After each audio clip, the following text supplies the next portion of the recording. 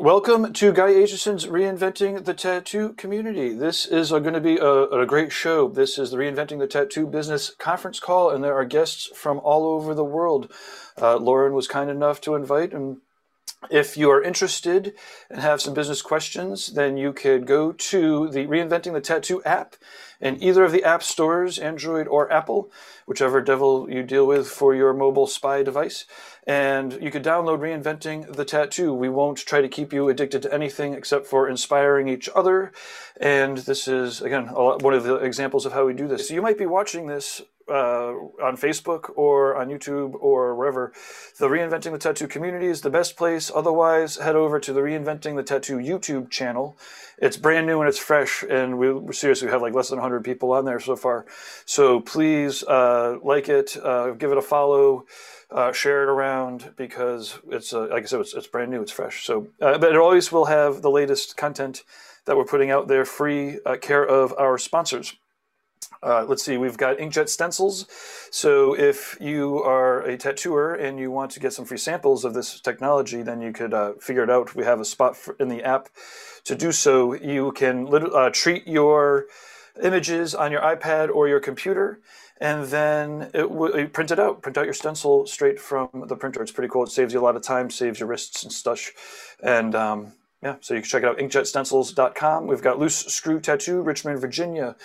Jesse Smith has an awesome shop. It's wicked busy. They are looking for tattooers, awesome residents who are forward-thinking. So if you let them know that you found out about the guest spots or the residencies here on Reinventing, then they'll already know you have the appropriate forward-thinking mindset. Let's see, they've actually got options for like vacation, dental, health, paid vacation and shit. You should definitely check it out. Jesse's no joke. And the whole crew there is awesome. So Loose Screw Tattoo, they've got to join our crew, join our team. Click that. Let's see, we have Raw Pigments, and they deal with, I believe, the actual raw pigments. So if you're interested in trying out their inks that are coming straight from some of the primary sources, then it's rawpigments.co, and Lauren's on the line here. She'll obviously be able to answer any of your questions about it. Let's see, courses.reinventingthetattoo.com. It's Guy Aitchison's professional development package. It not only contains what used to be the book and has now evolved into a full set of online courses with videos. He also has exclusive Monday exercises every Monday at 9 o'clock. You Reinventing subscribers can join in and do the exercise that's pulled from the canon or one of the series. He's doing a series of exercises that build off of each other. And you get critiques, so your exercises get critiqued by Guy and by some of the other Reinventing members. And it's pretty crazy. And yeah, anyways, let us know in the chat room how this is working for you, where you are beaming in from. And I'm going to start hopping kind of in the background here. We'll do some introductions. We'll talk some business. And well, yeah, we'll go from there. Let's see, is there anything else that I forgot? I did this completely without a script. So anybody, please forgive me. Upcoming shows. Okay, we also have regular upcoming shows. I'll do 2 minutes, 1 more minute. We've got the Reinventing drawing groups that happen with Jason Lesser. It's at 1 o'clock every Sunday Eastern. We have 9 o'clock in the morning with Jake Meeks from the Fireside Tattoo Network, who's got an awesome podcast and channel. Those are open draws. Tattooers and any artist really can beam in while you're doing your drawing homework, or you could just watch and listen. Because it's pretty fun conversations. People definitely dig putting them on in the backgrounds of the tattoo shops. We've got the Tattoo Collecting podcast is every Thursday at noon. And then there's all sorts of special events. Let's see, I'm actually going to just last plug the Equinox, which is happening on the 20th, this Saturday, with Android Jones doing live visuals. Join the meeting. And Aja Lu is going to be doing some live soundtrack for it. So if you want to throw your own art party and then zoom in, we'll have 2 different tracks. One where you could just kind of watch the awesome visuals from Android and do your own thing while you're listening. And then we'll also have a spot where you can zoom in, and it'll be similar to something like this, where you'll see a lot of people doing art instead of talking business. Okay, that's it. There's also a lot of other shows. Go check out the Reinventing community, and then Lauren can put some other people on the line here. I could get out of the line. Thank you. Hey, everybody. Nice to see you. I'm going to put you kind of on gallery view. So yeah, while people are kind of starting to trickle in, I am excited to see you here. All right. Cool. Is Clay, can you hear us? I think I've got it sorted now. All right, awesome. Do you want to flip your camera the other way? I don't know what way. It's I'm okay. not Hey. unsure what's going on. Can you not see me? No, we're good to go. Do you want to tell everybody a little bit about yourself, where you're located, where you're calling us from? I'm originally from New Zealand. I'm currently in Perth, Australia. It's 2:00 in the morning. Oh my goodness. I'm really unsure how to work this machine. Yeah, I started tattooing in 1989, a long time ago. Just actually moved to another studio, a private studio called the Black Crow. Yeah, really honoured to be a part of the Raw team. Awesome products. Yeah, I'm just still waking James, up. And I think that you, James, and I think that you tattoo every single day. It's just so awesome. It seems like you're super busy all the time. Oh, yeah, I am. I only do half and full day sittings. I don't do any small stuff anymore. So, yeah, I'm getting a little bit long in the tooth. I'll be 50 next year. So, but I've been pushing it out for a long time. Always trying to learn and get better. Always keen for more knowledge. Yeah, you guys have a really good group out there of people I've never met before. It's really cool getting to be, finding out all that stuff. Right on. Hey, right on. Art, can you hear us? There you are. We can't hear you. Want to tell us? Yeah, unmute yourself. Oh, my bad. Sorry. Right on. How's it going, Art? It's going good. How are y'all? Really good. Good to see you. Haven't seen you in a while. Yeah, Talk to you, but yeah. It's been a little bit. Right on. Do you want to tell us about, a little bit where you're calling from? Maybe touch on your expo you're throwing, how that's planning is going.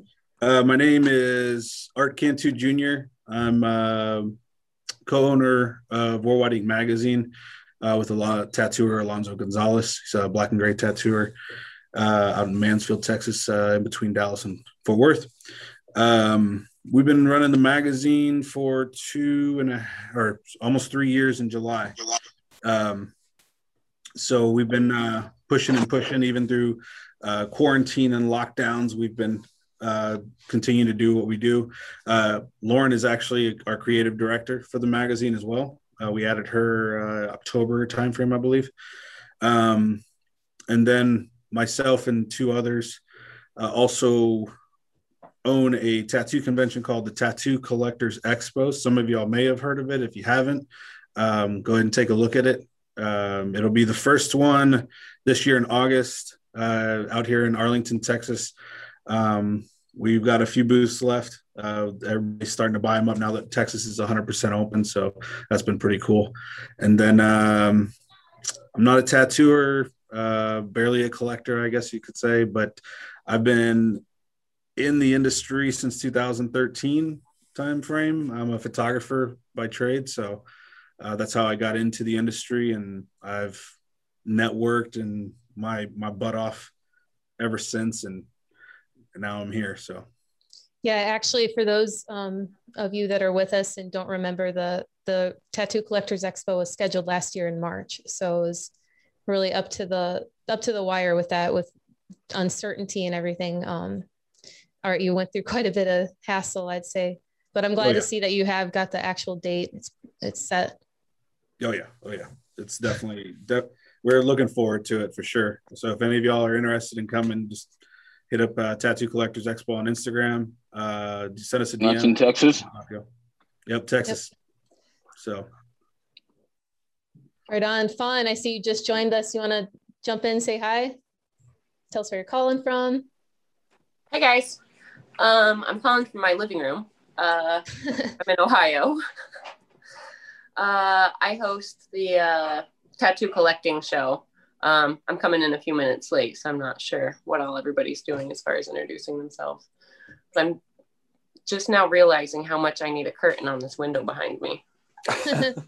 Yeah, so you're at Red Tree down in Columbus. For any of you that are familiar with that shop down there, it's a great location. But I haven't been to the new one. Yeah, I work at Red Tree. It's kind of like the Red Tree, True Tubes, and or I guess True Tattoo Supply and the Hell City headquarters. So kind of like when Derb and I happen to cross paths, we're kind of sharing ideas about everything that's going on all the time, and just like closely watching the condition of things, and as like being part of a convention promoting team, we're just kind of keeping an eye on like the state of everything right now, and just kind of like watching and hoping that we can get the go ahead to kind of go back to normal. Yep, I think everybody's feeling the same way. Yeah, kind of just ready to rock, but cautiously at the same time. Yep, it's just kind of like a watch and wait, and listen to all the advisors, and at the same time there's all kinds of changes and stuff going on within the tattoo community that like maybe do or don't even have anything to do with COVID, but it's kind of nice to be like on the ground floor and like be privy to so many opinions and so much information.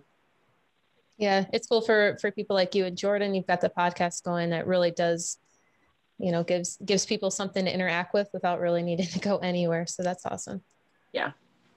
Yep. It's been a lot of fun. I feel like I don't know. I feel like the art of talking on camera, we're starting to get better at it, but but yeah, it's always challenging for me, just to say the least. But awesome. Thanks you for introducing yourself. I'm sure we'll hear more from you. All right, James, you want to say hi? You're unmuted, so go ahead and tell us where you're from. All right, my name is James. I'm from Southern California. I'm an owner of Raw Pigments. Lauren's on our team, on the ownership side of the team and the development side of the team. I started selling pigments to the tattoo industry back in 2002. We took on our first, my family owns a family-owned dispersion house, actually, which we actually grind powder into pigment dispersions and make it from scratch. So we're one of the sources that I think right now we're supplying about 10 other ink companies with their pigments.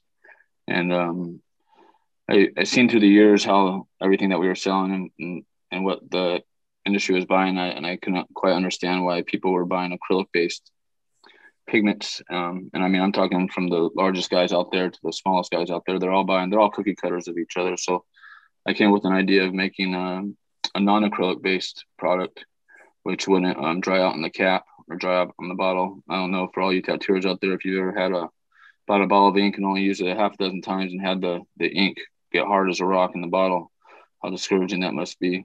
With our product, I mean, that's pretty much what got me into the industry, is that we won't, I mean, the bottle will be as good 1 year as it is 5 years, 7 years from now. It'll still be pourable. It won't dry up.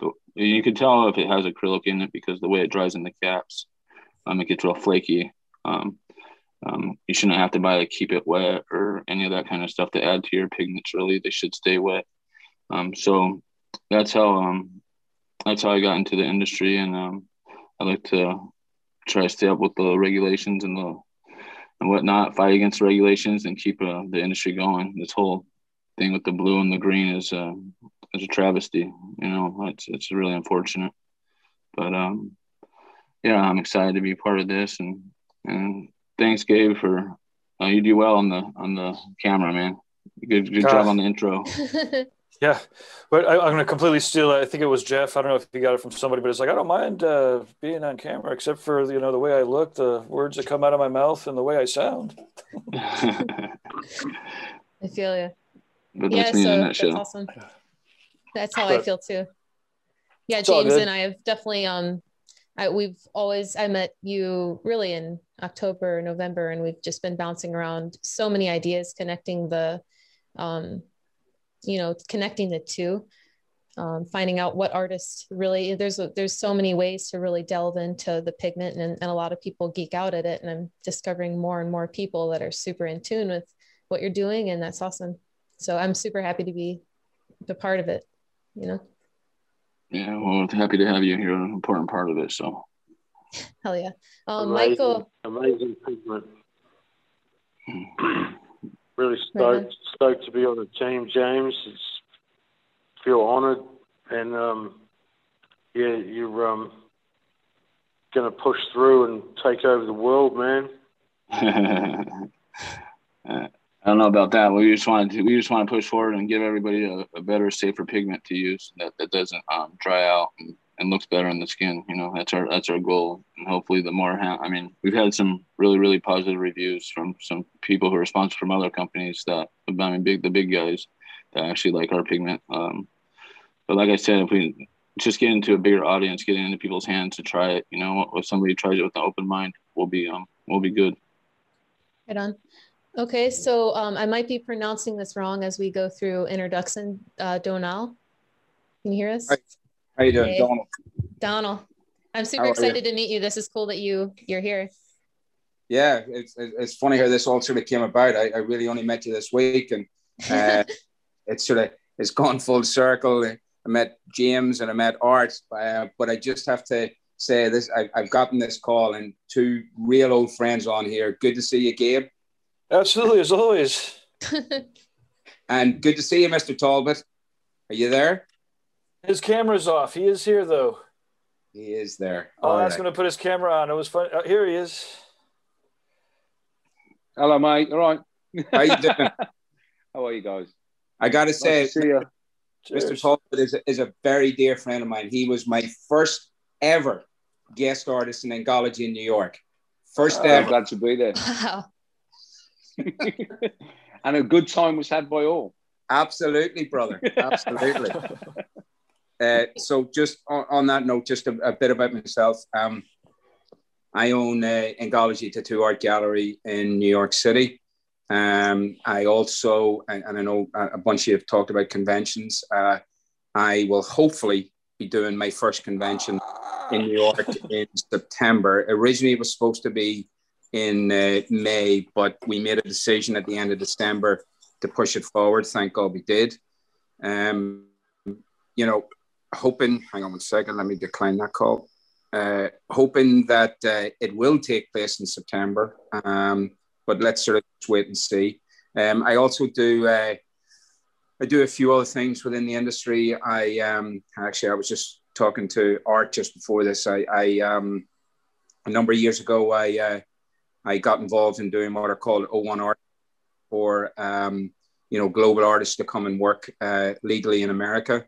And I sort of, I guess it's something that I sort of set up a whole business for it, and do it pretty well. And I've been fairly successful at that over the years. I think I've done something like 26 so far. I was just counting through them there before that. So I always like to say that I got in the tattoo industry because of bad debt, but it turned out into a good business, so it did.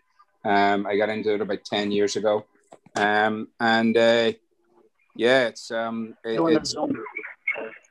look, obviously the business over the last year has been topsy-turvy, to say the least. But the nice thing is we're all still here on a call like this. And I don't usually lie in bed like this. I actually had back surgery last week, so I'm recovering from back surgery. It comes from carrying the family on my back, Paul, That's why we've all got bad backs, man. Oh, God. Well, that's enough shit out of me. On to the next person. How about you, Paul, since you're here? And it's the first time for me to see you. Want to tell us a little bit about yourself? It's the first time for me doing this stuff. I've been doing, when did this become like the normal thing, right? Talking to people on webcams and stuff. But I guess we're all getting the hang of it as we go along. So for people who don't know, my name's Paul Talbot. I'm from Birmingham, England. I think a long time ago I used to be a tattooist, but it's been that long I can't really remember if I am still currently a tattooist. I'm waiting for the government to tell me if I'm still allowed to be one in the UK. So we've been we're Sorry, currently in the middle Litos, of you got to mute yourself there. You got a little echo going. So we're currently in a lockdown in the. I don't know what the situation is in the US, but we've been locked down effectively since last December. So nobody's really been in work, and we're not going back until sometime after the 12th of April. So I think I'm still a tattooist. It doesn't really feel like it at the moment. I just feel like I sit at a computer and do Zoom calls like this all day at the moment. I feel more like a lecturer or a teacher or a business person. I'd like to get back to drawing as soon as possible, please. Yeah, we've been open. I feel terrible for you. Yeah. Yeah, it's I mean, you got to keep people safe, and I get that, and I get that it's a kind of blanket thing, and we've been very fortunate. The English government have been draconian in their measures, but at least they've given us some financial help. They're giving financial help for the people who are declaring their actual incomes. The people who are not declaring their actual incomes are having to pay for it themselves, which is, I mean, hey, do your tax returns, right? You're laughing, Paul. I'm like, dude, you know me, I'm a confirmed socialist, man. I believe in, laissez-faire capitalism. If you pay the bill, if you made the money, pay the freight on it, and and the good Lord will provide when the shit hits the fan, right? And that's kind of how I feel, and that's how it's worked out in the UK, so far. So the business is surviving thanks to Donald Trump, I guess, or Boris Johnson, but they're kind of the same person. Hey, Sandy, I'm excited to see you here from Canada. Do you want to say hello? Hey, I'm Sandy. I've been tattooing for 14 years, but I feel you, Paul. I haven't been tattooing for a full year at this point. Just finally got a sink in yesterday. It's got to be plumbed in, and I'm hoping to actually tattoo, I don't know, probably by the same time you're tattooing in.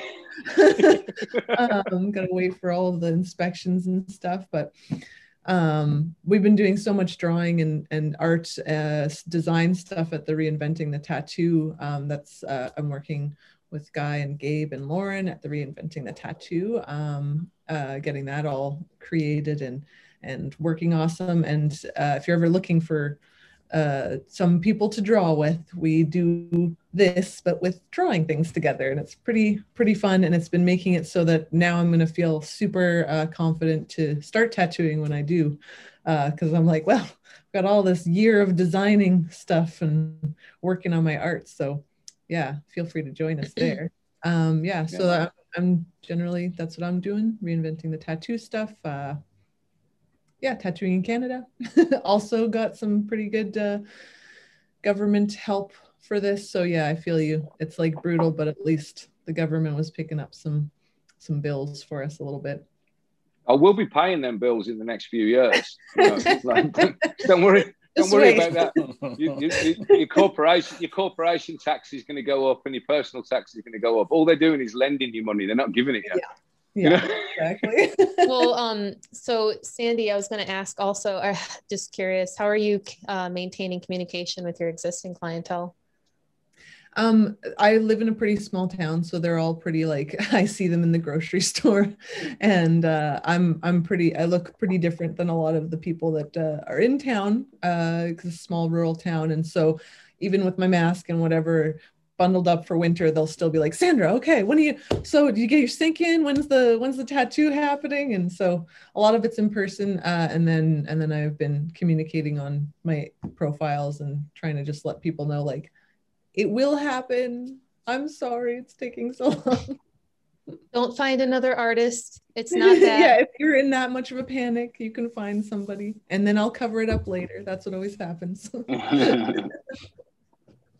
I've actually been doing my tattoo designs with clients via Zoom like this. So people have been booking in, and I've been telling them, look, I can't do this, but let's do a consultation and I'll do the design. And I've been designing for clients. I share the screen with them so they can watch the artwork come together, ask questions and stuff. And that's been working out pretty good for me. The whole Zoom thing's worked out pretty good. And it just means that you stay in touch with people and clients. I'm still taking bookings, and I'm like, look, we'll get the design done. and then whenever I'm allowed to reopen, we'll get you slotted in, you know. And that's, you know, it's been one of, because of course I can take a, you know, like an artwork fee or a deposit or something. So it's helped keep the business afloat, you know. Totally. Yeah, man.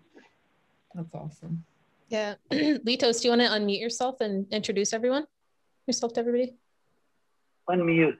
Did that work? Yep. Nice. Hello, everybody. Sorry I was late a little bit. Feel bad because I don't know how many people are here, quite a few from all over the world. And I hate to even say that, you know, that I'm in the studio and I've just finished working and things like that with people who have not worked for over a year, which is pretty pathetic. And I actually talked to a few friends, even offered for them to leave the country and actually come here. And there's plenty of place for everybody to work, and they can even leave the country. That is just insanity. And that's pretty sad to, you know, not even have that kind of option. And the only thing we can do now is try to band together to give a little bit of hope and make the time be a little shorter and give a little bit of inspiration for people when they kind of I'm sure everybody has the itch to tattoo or have the ability to make a living and fulfill. So if there's any chance everybody's got to get the hell out of their country to come here, I'm sure there's plenty of support around this side of the map. But we never skip a beat here. And ironically enough, people are urged to get their tattoos and people being locked down to not doing anything. So they feel like they need that release. They need to do something for themselves and need to do something different, unique, and earn something. And we've been fortunate to kind of be able to fulfill that for them. And obviously for us as well. And I feel, you know, not able to do as much as I would like to do for everyone. You know, if there's ways that we can do it, just like getting together like this, I guess is a big help. But just moral support can only go so far. So we have to figure other things to try to help others financially and maybe educate the clients. I don't know what the limitations are there to actually do something at home. I know some of the countries, you definitely don't want to take a chance of doing that because you will lose your license, and that is just not worth anything. So I'm not sure, you know, what to say. But I'm here to help, so does everybody else here, and I appreciate you guys listening and being part of it. There's a lot going on in the world right now that we need to kind of brainstorm to try to solve before it really gets worse.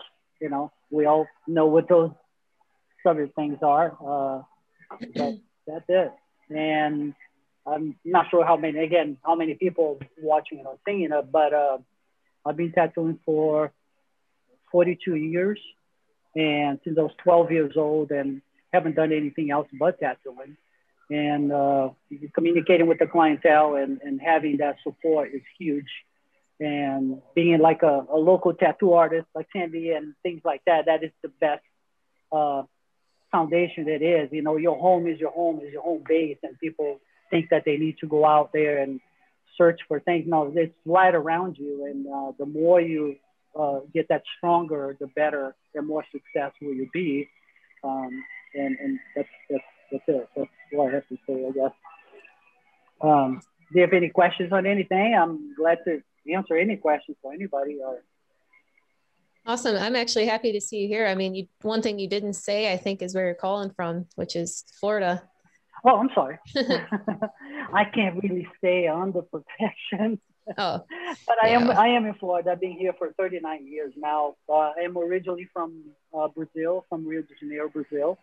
And I've been here since I was 16 years old and worked for someone for 20 years. And after that, he passed away. I opened my own studio for Bit Images and been in business ever since. Same spot. Right on. Good to see you here. All right. Good hey, Jason. Jason, you want to introduce yourself? Hey guys, my name's Jason Leeser. I'm a tattooer outside of Philadelphia. Um, Pretty much a young buck here, compared to a lot of the vets that are on this call. Hey, I've been I'm tattooing for 23 years old. I believe it. I believe it. 23. I've been tattooing for about 10 years. Been working on getting my convention lineup going this year. Got one out in Gettysburg.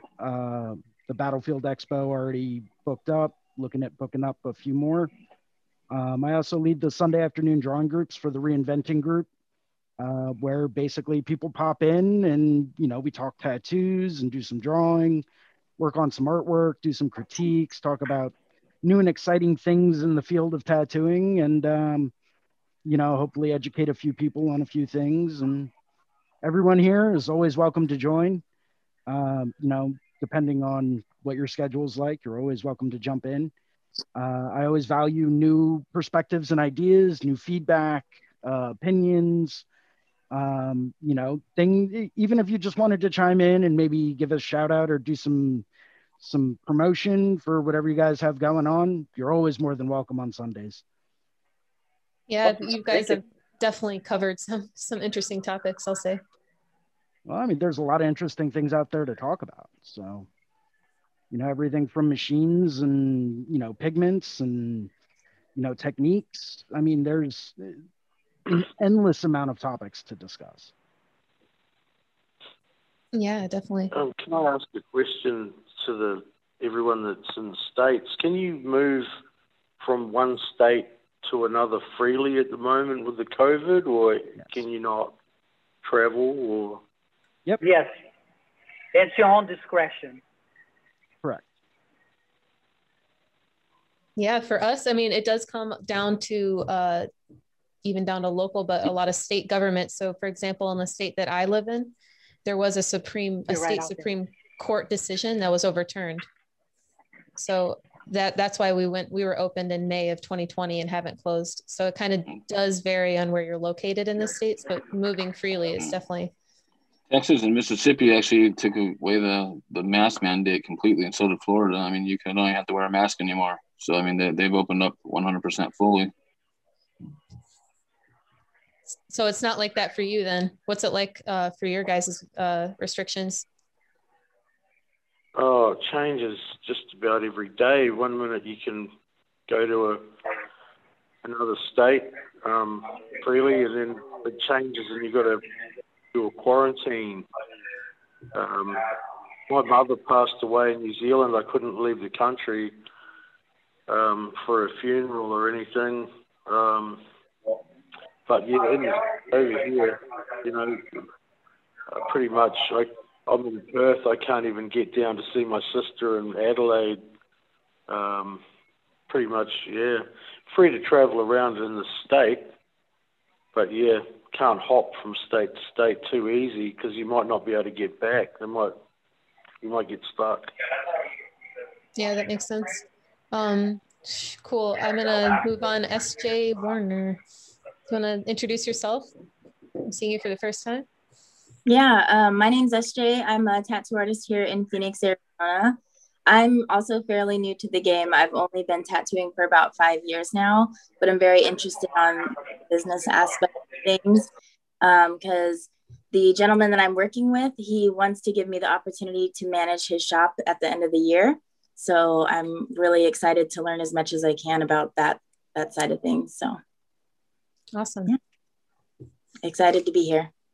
Very cool. Michael, if you want to chime in, you can, but you can wave too.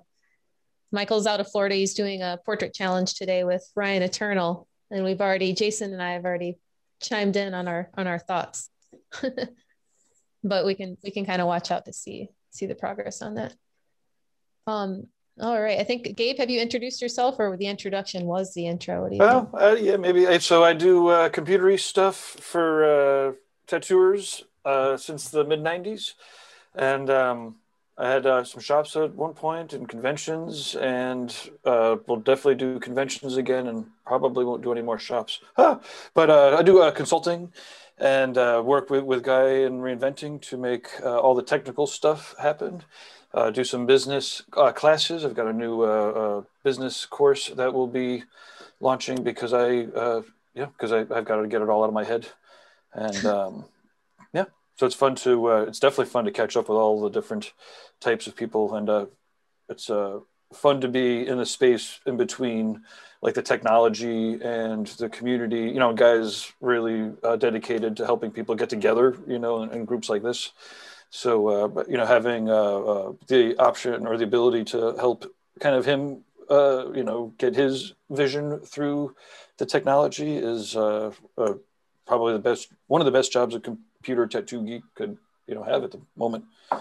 So yeah, I can't wait to do it again in person, right? So the beauty really is that what I'm really excited for, like, you know, so Guy and I have been doing technology and stuff like this for, you know, 10, 15 years, you know, when it was costing $15,000 to put something like this together. And really the good aspect of everybody kind of being forced into the computer world is going to actually really come to fruition when everyone can actually meet again in person.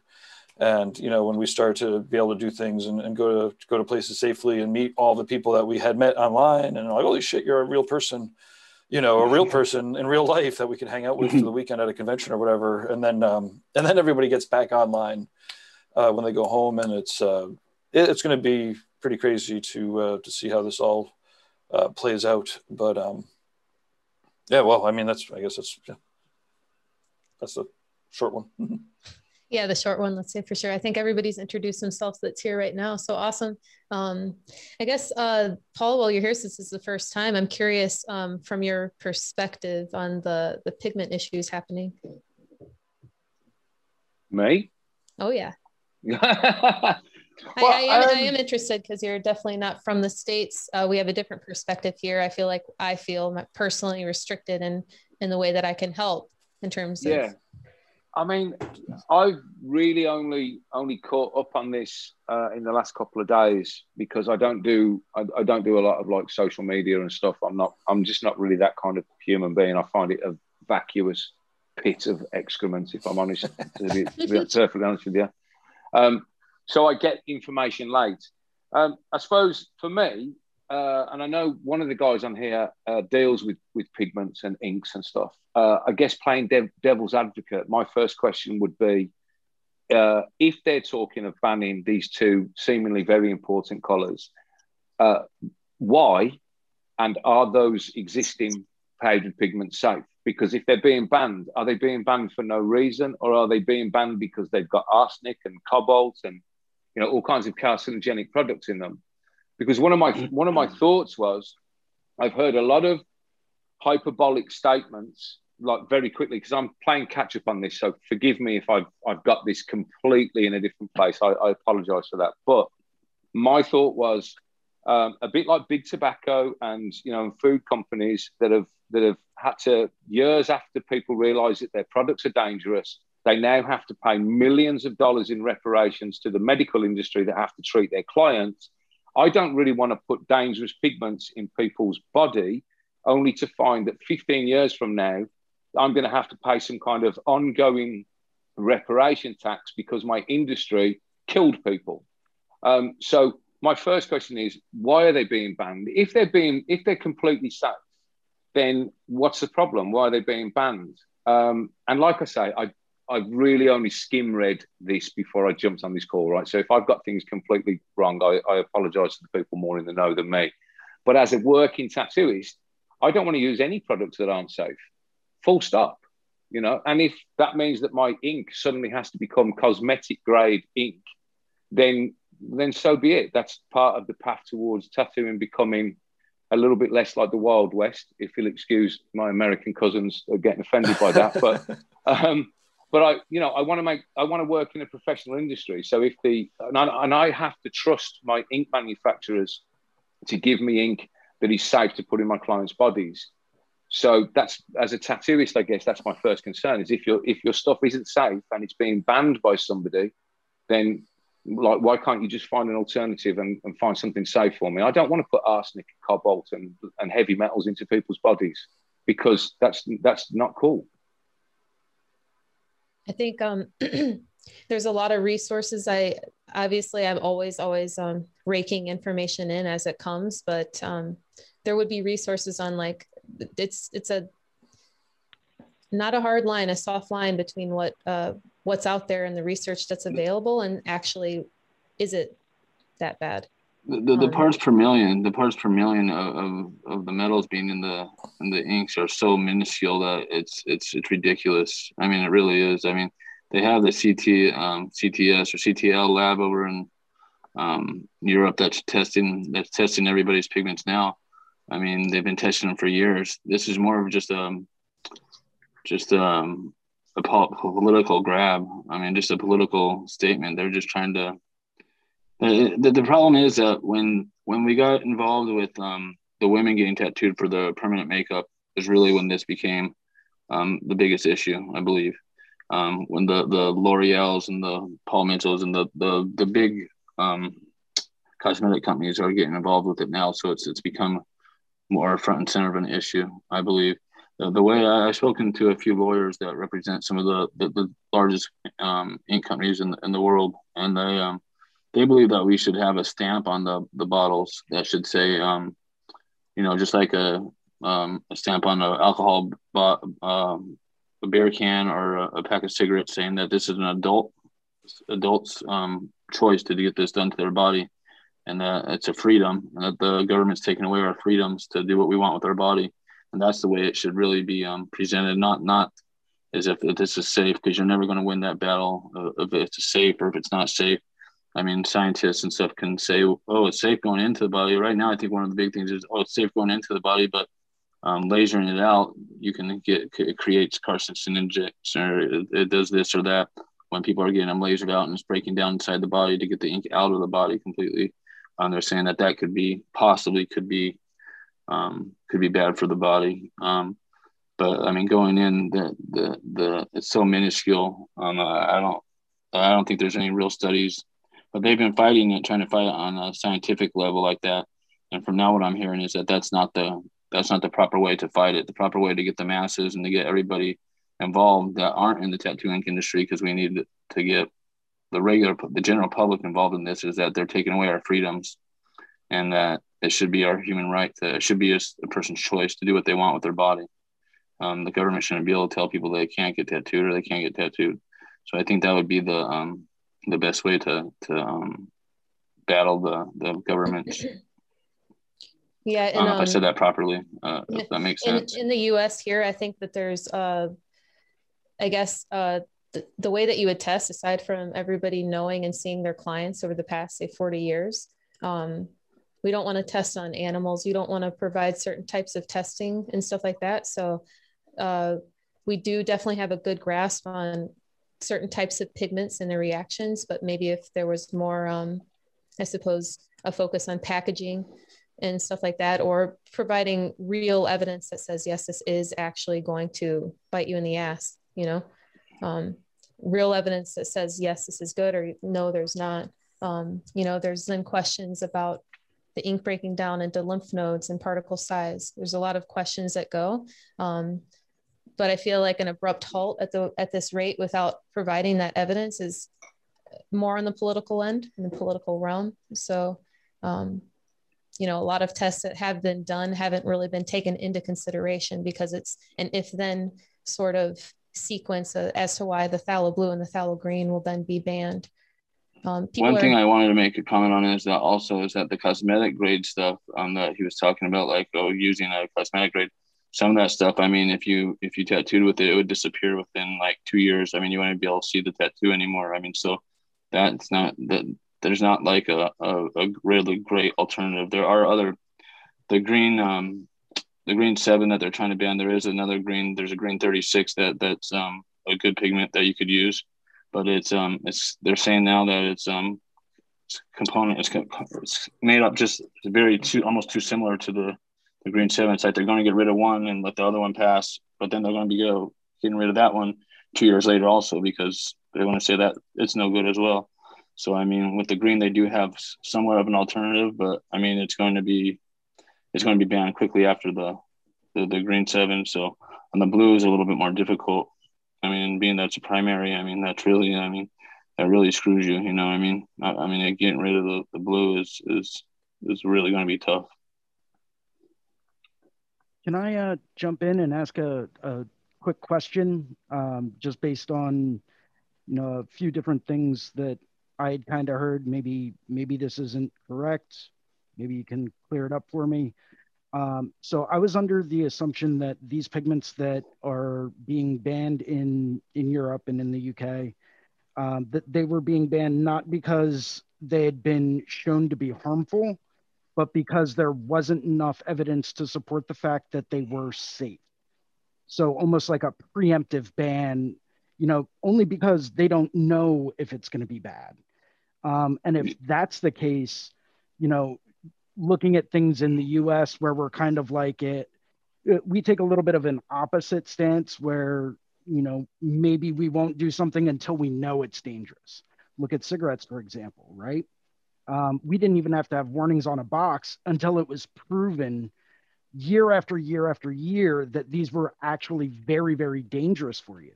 And I mean, don't get me wrong, that little warning on the side of the box doesn't prevent me from going outside and having a cigarette.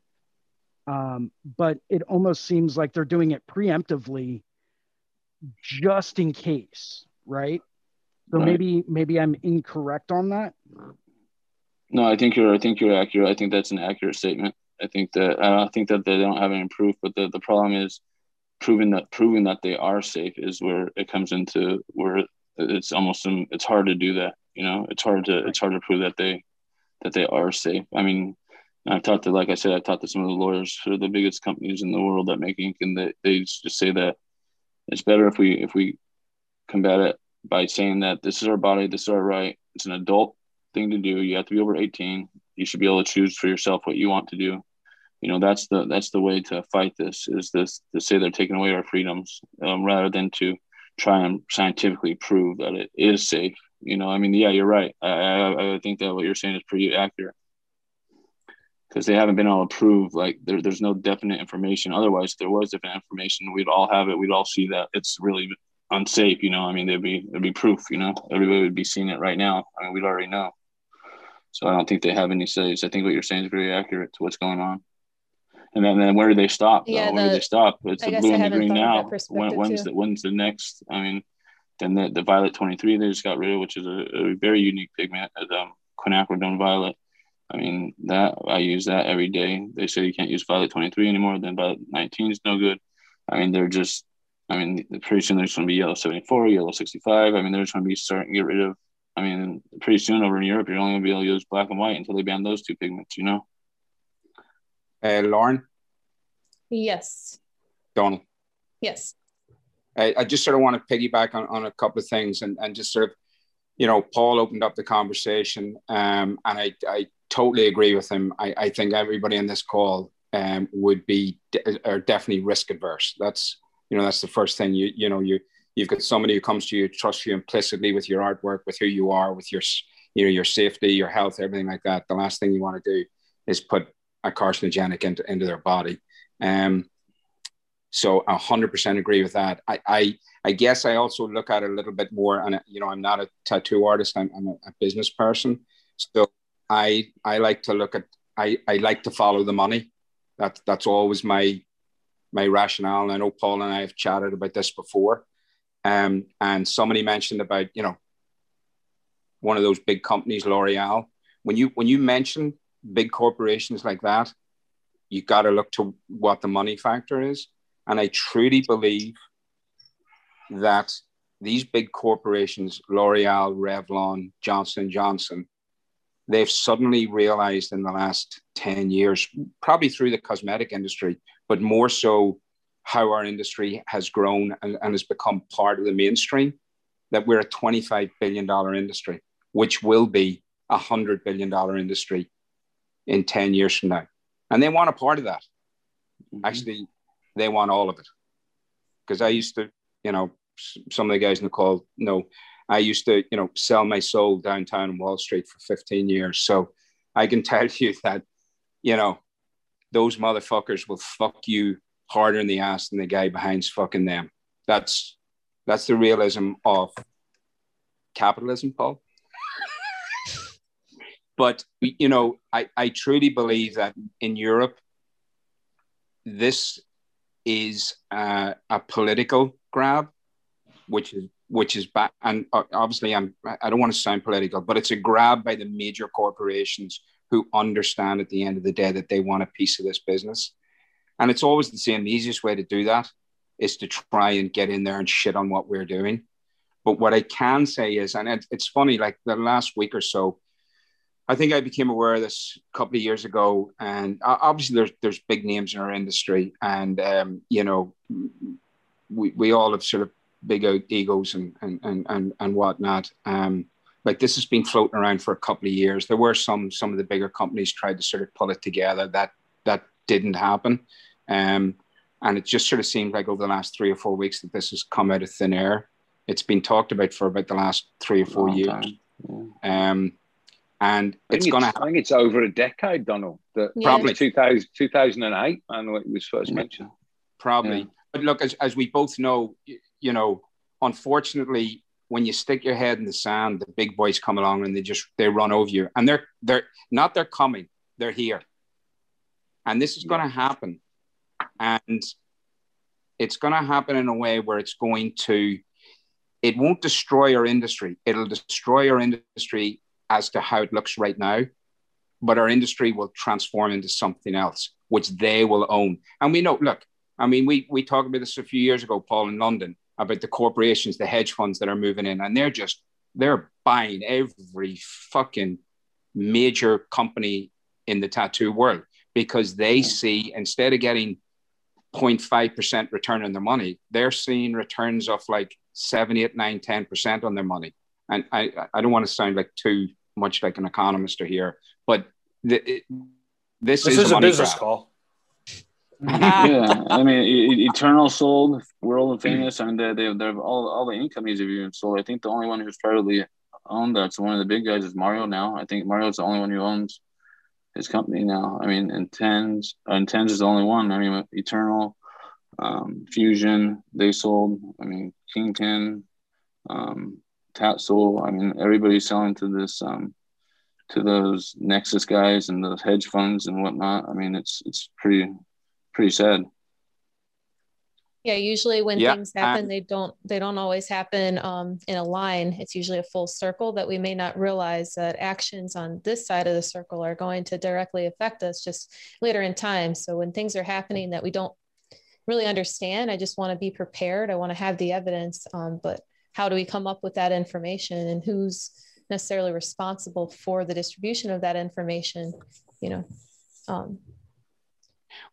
Well, in general, it's those who want something who are responsible for the distribution. Look, we go back to those sort of like familiar phrases of, you know, history is written by the winners. And I hate to say that, but history is written by the winners, you know, and the winners usually have money.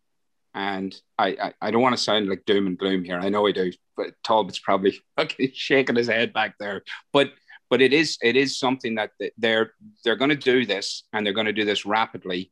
And it is very important that every artist, collector, pigment producer, everybody you know, that you ask them to go and sign this petition in Europe. That at least, you know, shows them that there's an energy out there. And I think, you know, the whole indication seems to be like, when you think about what are the products in our world that we use on a common basis but deemed to be unsafe for us, you know, cigarettes, alcohol, you know, for a long time, weed and other sort of, like, you think about like the pharmaceutical industry, and the easiest way to get beyond that, you think about the record industry. You know this, Paul, parental advisory labels, you know. Dee Snider went to Congress in 1986, you know, I believe that we have to fight it. I believe that we have to contest it from a framework of, okay, it's here. Now we want to do something where, you know, I mean, sometimes in America, and obviously I'm not American, but I've been here for 30 years, and this whole sort of thing of our rights gets thrown around all over the place. But this really does come down to your rights. You think about it, you can't get tattooed in New York City until you're 18. And there's a reason for that. You can't smoke in New York City, I think, until you're 21, maybe now. Yeah. Mind-blowingly, you cannot drink in America until you're 21. Mind-blowing.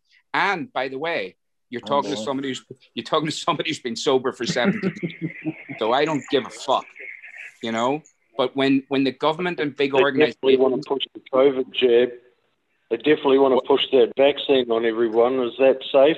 You know what I mean? It's like everything that they want to hand us, and sometimes we become like sheep, and we sort of like, you know, we just head towards the cliff. This feels like heading towards the cliff a little bit.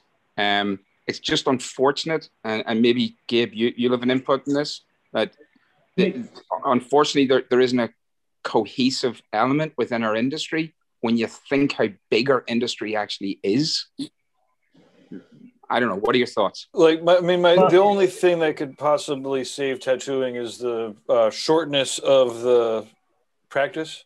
Like, I mean, corporations took over the music business, right? How'd that work out? Like, is there still actually any good music being made? I'm sure I know there is, but like the corporations are definitely, their job is to make money, not necessarily to make good art or to make good products. It's to make money, at least in the traditional American capitalist kind of go for it all system.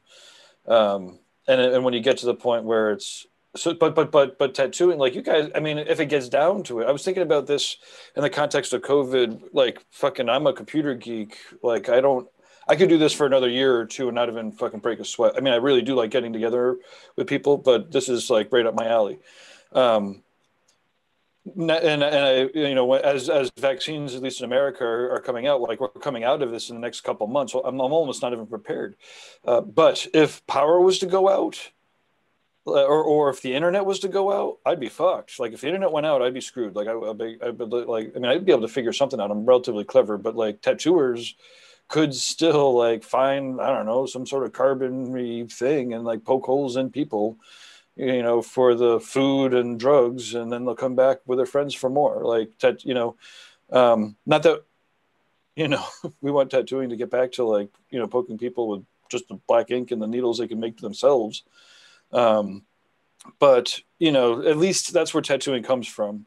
It's, I guess what I'm saying is it's very empowering. So if there's anything that's going to stop like evil corporations from taking over the art of tattooing, it's the fact that, and you know, tattooers make the decisions about what they're purchasing and where they're purchasing it from, and often they can actually create the shit they need to do it.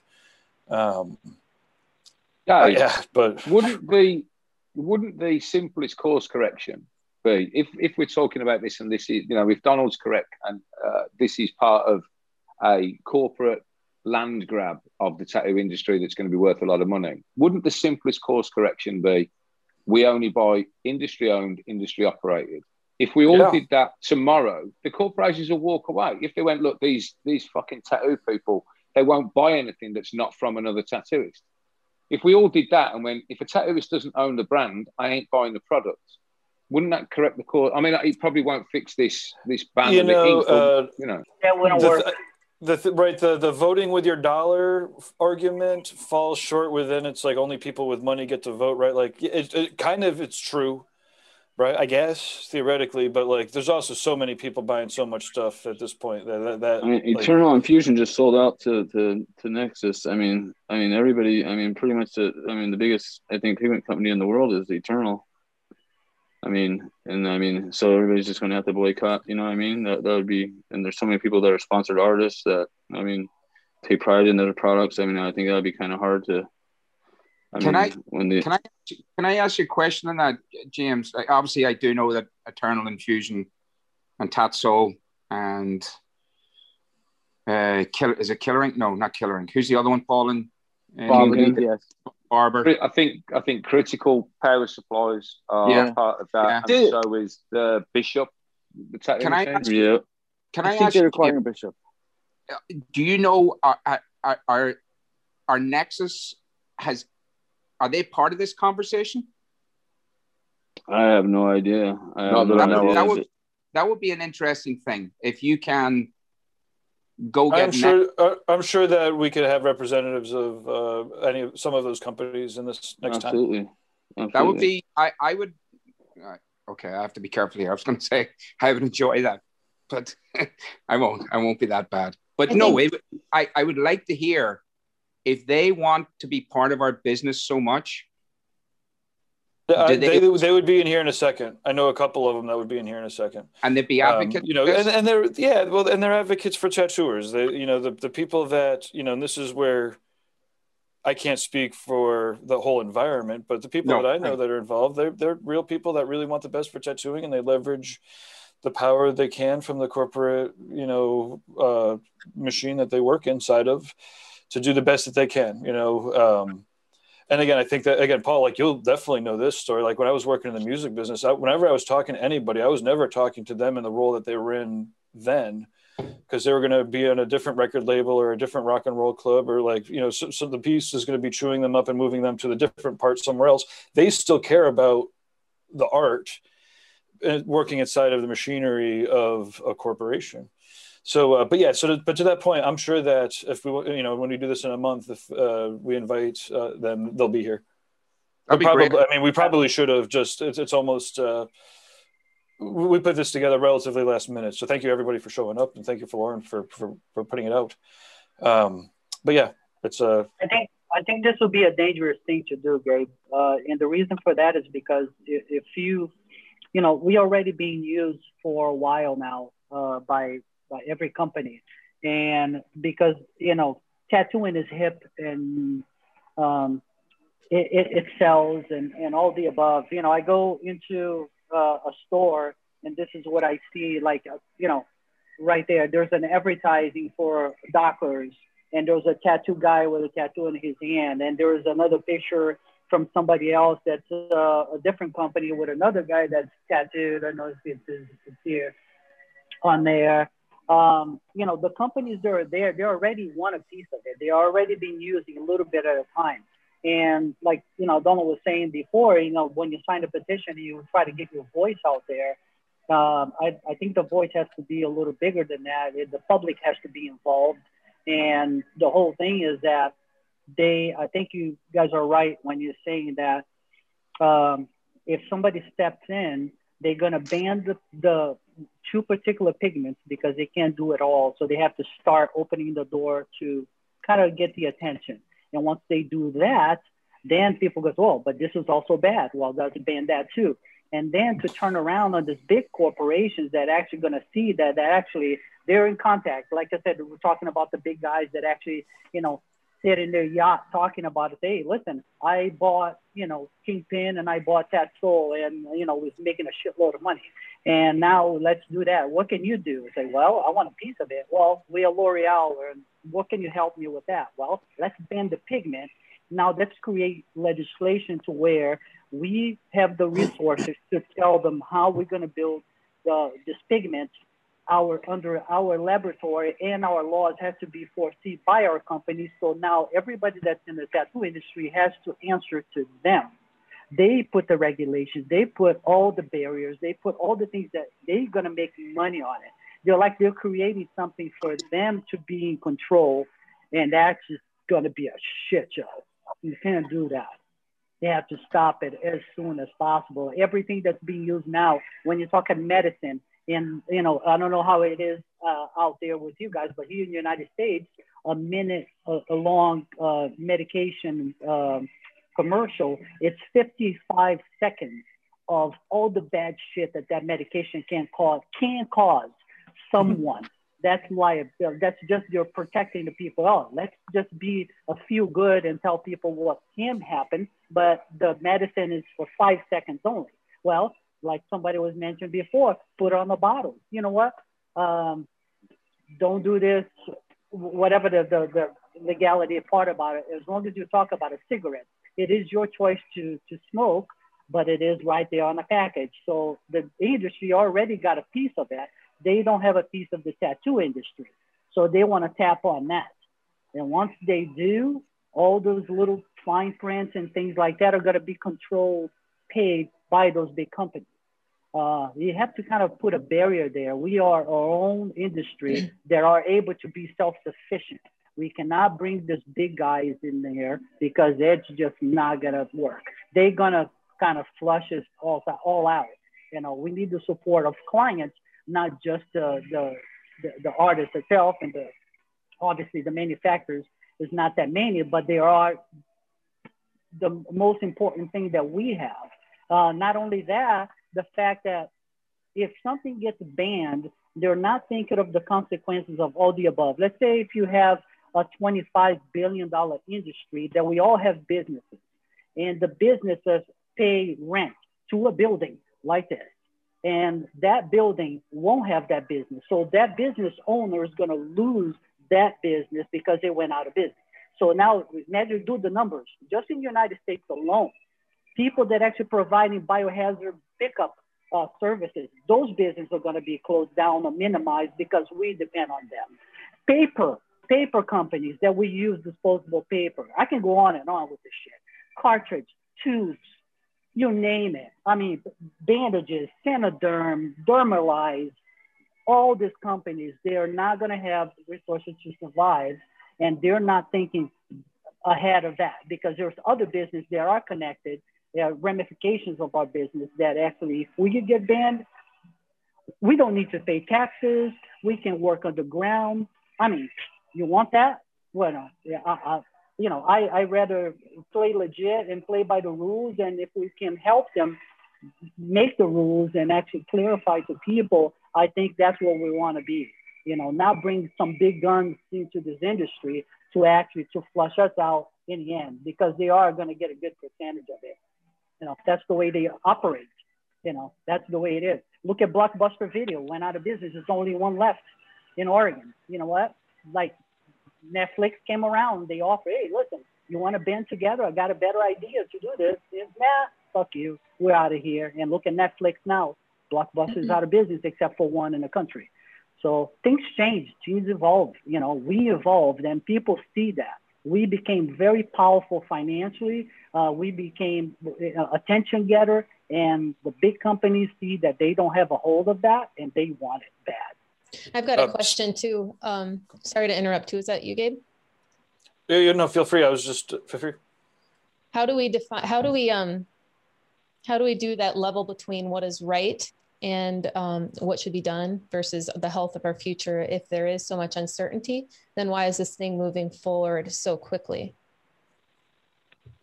Why is there such a gas pedal on this is where my red flag goes, because the studies that have been done and are available aren't necessarily in the equation to you figure just out. Follow the money, Lauren. Yep. That's yeah. Simple. I think they're just starting the conversation, right? The whole thing is that they're talking about banning. The conversation is let out there. It got our attention, and you know, as much as we can do to kind of stop that conversation or take it to a different direction, that's what it's not conversation. It's banned. It's banned in Europe. You can't get the Blue 15 and the Green 7. You can't even submit them to get approved now at the lab that was approving them. I mean, it's already done. And it's like, it is kind of like one step further. Like in Spain, they've always kind of had this spiel where like when the health person come in, they'd be like pointing to the inks that were there on the tables, but then when they were tattooing, they'd use the real inks that they were buying. Like at this point, it's like at the distributor or where they're actually creating the inks, it's that they can't get the pigments, right? Well, I mean, I guess. I mean, I can get the inks. I can get any of the inks. I mean, and all the big companies can get all the inks that they want, but it's getting them submitted for the CTL test to stamp their stamp of approval. They're gonna. I mean, in Europe, if you walk into a shop or distributor and they have that they're up for sale, they're gonna get fined or they're gonna get whatever. I mean, so they're pulling it right off the shelf from the distributor. Rough. So I just we have a couple more people that have joined. We've got, we haven't heard yet from Nicole, Johnny, Chris Harrison, or Melissa. So I just want to make sure that I'll let Lauren kind of pick the order, but I want to make sure we get to everybody. Chris, you want to say hi, where you're calling from? What's happening? I'm calling from South Wales. I do that tattoo show with Paul. And I've been looking into this whole pigment situation for a few weeks now. Just to interrupt on him, he's not actually in our filming. You shut the fuck up. He's not actually in our filming set. He's sat in his car. Yeah, I've had to sit in my car because my daughter is just running around shouting. Yes, well, Chris, while you're on your phone, could you turn it sideways so that we get? Yeah, there we go. How's that? Now we can see more of your car. Yeah, in the dark in the parking lot. So one of my concerns, right, is as ink manufacturers, right, they've known about this since 2008. So, like, why is it only now when they're literally getting banned are people actually putting pressure on the tattoo industry to kind of sign a petition to stop them from being banned without providing us as artists with the evidence to say that it's safe? It's kind of like, I feel like we're being scaremongered into signing a petition. And by the way, I have signed it just because I don't want to lose my colors. But I do feel like the pressure's being put onto us as artists to sign a petition with no evidence to back it up on either side. Like, for me, if an ink manufacturer said, sign this petition because our inks are safe, here is the scientific data to prove that it's safe, I would be way more on board than I am now. I'm kind of on the fence because at the minute, I just feel like people are going, oh, you're going to lose your freedom. And, you know, I personally don't feel like the whole argument of like losing my freedom to have a tattoo is a good enough argument to kind of stop the pigments from being banned. I feel like it should be more legit. And as an industry, we always say we want to be legit, we want to be taken seriously. But then when it comes to something that is as serious as this, it's like, sign a petition. There's no kind of legitimacy behind it. That's just my little thought on it. I don't know if anyone thinks any different. So I haven't gotten caught up. I've just kind of heard a little bit that Lauren's shared with us, and I'm just wondering, like, has there been any sort of actual studies that either side has been able to bring forward or use? And also, I have no idea who Nexus is, and if anybody wants a short explanation of who that is. Short explanation. Nexus is like a big corporate firm that has bought over a half a dozen of the most popular tattoo supply companies. Okay. And then there's another. There's like 2 or 3 different companies, hedge fundy kind of big businessy companies that have bought up a significant amount of the, usually independent tattoo companies. Did you, sorry to interrupt you with it, did you know that the Nexus Group was actually co-founded by the owner of Tatsoul as well? Because like a lot of people seem to think that the Nexus Group is like a random company that's bought Tatsoul, but if like I've done some research into it, and it's looking like Billy Chen is actually the co-founder of Nexus. I did know that. Right, but yeah, I mean, they're all. I mean, again, for me, for me, I mean, I own a corporation. A corporation is actually just a label of a way that a business does business. Like, if people are doing good, then that's cool, and if you have a lot of money and you're doing really good, then that's even cooler. But if you're not, then you're not. Just a quick thing on that. Nexus was actually the original company was a company called Bunker Hill Capital, and Bunker Hill then was acquired by the new company Nexus. And I don't want to speak for Billy. I don't think Billy is a founder of it. Billy certainly has a part of it, and I'm sure part of his buyout deal for Tatsoul. And once again, I have no fucking idea. But having done stuff like this before, he has a buyout deal where he's still there for 5 years and whatever, and he's listed as, a corporation partner and things like that. But the original company was Bunker Hill. They were the first company to buy into the tattoo industry in a big way, probably about 8 or 9 years ago. Maybe Gabe knows more about that. But at this point, there are so many corporations out there who are looking at our business, the tattoo removal business, which is a huge part of our business as well. Mm-hmm. The product part, like, once again, it comes back to, and I know I've had lots of discussions with Paul about this, the artist is the fulcrum of what this discussion is. And then from that, we have a $25 billion industry which is developed around it. So you have the products, you have the conventions, you have the studios, you have business analysts, you have all of those things. And, you know, it's a bit like any small industry, mom and pop industry, or in our case, an industry that's really been around for 3,000 years. Because when you think about it, it's how we defined our tribes, you know, and it's how we marked ourselves, and it's how we designated our land grabs back then to what it is today. And I keep going back to it, but I because I know it's true, that there's a reason why, you know, there's a reason why the world of tattooing, when you think about our military and our Navy coming back after World War II, who were predominantly the tattooed people of America, of the working class America. And suddenly in many, many states, they made it illegal. So they did. And they made it illegal by affiliating it with the biker culture and the gang culture. And then you had the culture within the prison population. We talked about, you know, the tattooing and the black inks and those sort of things. When situations like this arise, and I don't want to sound very political, but I know I fucking do, but you must follow the money. And the money tells you that capitalist America, and I embrace capitalism, is a big part of what's going on. And what people will tell you is we unfortunately now have to be, because they're here, we have to be part of the solution. Because if we're not, they will look at us as part of the problem. And if they look at us as part of the problem, they will flatten us. Can I ask you a question? Sorry to interrupt if I have.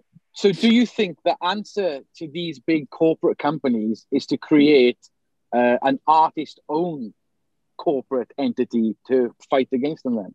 Because like, it feels like if we just sit here kicking and screaming as like individuals, we're never going to win. Now, this is the tricky part is that Nexus is a brand company. What they do is invest on potential businesses that can make them money. So the whole thing is that they found an industry that they can buy. So they buy Tetsuo, Kingpin, and whatever that is. So they buy the company. Let's use a number, $20 million for one of them. So they buy this company that kind of a creative from nothing, made a certain amount of money. They buy it for $20 million. Now they don't want to manage the business. They want to sell the business, just like buying art. So when you buy an art, you can find a Monet that you find for $5 million. Well, you bought it for $5 million, but you're going to resell it for $35 million.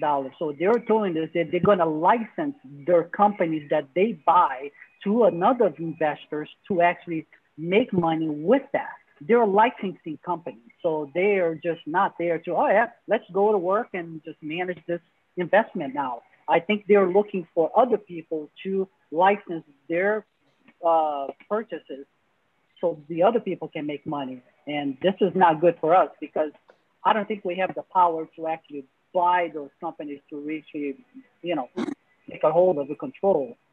I might be wrong about that. You're not wrong. Is this all speculation though? Is this all like it is speculation, yeah. Yeah. Because like no one really knows. Like I viewed that is it the Artists Alliance, which is FKIans, Painful Pleasures, and World Famous, and A Pound of Flesh. They've kind of come together to go against the Nexus group. So that to me is like an artist-owned company. That's kind of, but then they are being seen as just as bad as the Nexus group. Right. Can I interrupt real quick just because I'd like to hear from Ben, Kyle, Melissa, and Nicole. But first, I think one thing that you can do as an individual, because you're the one and we're the ones with the most actual evidence, is to maybe document what you know about every single color that you use. And that we could possibly compile all of the evidence that we have from 100,000 people, organize and put it together. But we're the ones with the most evidence about what is good and what isn't good. We've seen it over time. We've seen it for decades. Yes. So Lauren, I was actually just sitting here thinking and trying to find a good time to like bring up this brainstorm I've been having, but how hard would it be to organize tattooers and like seriously, heavily like covered in tattooed people, like how hard would it be to organize those people and write down like, no, I'm covered in all kinds of colors and I've never had any reactions. Here's my physical. Here's how healthy I am. Yeah, like how hard would it be to organize that? Banding and stuff. I'm not exactly sure. I think something like that would be possible. But if we found a way, maybe a system that could handle uploading and of that information to, I don't know, getting everybody together like this would be great, but it's always there's so many people.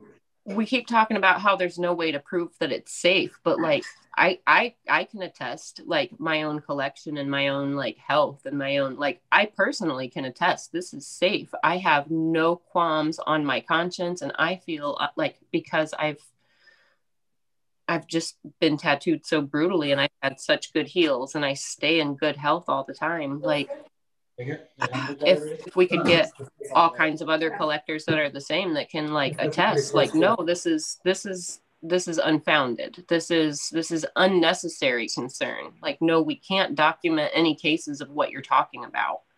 You know what I mean? It's like trying to documenting an ink overdose would be like trying to document like a fatal marijuana overdose. It's not going to happen. You're not going to find somebody who has had like a problem from real ink. Like the only time I hear of problems is back a few years ago when there was like major counterfeit issues going on with like badly made ink.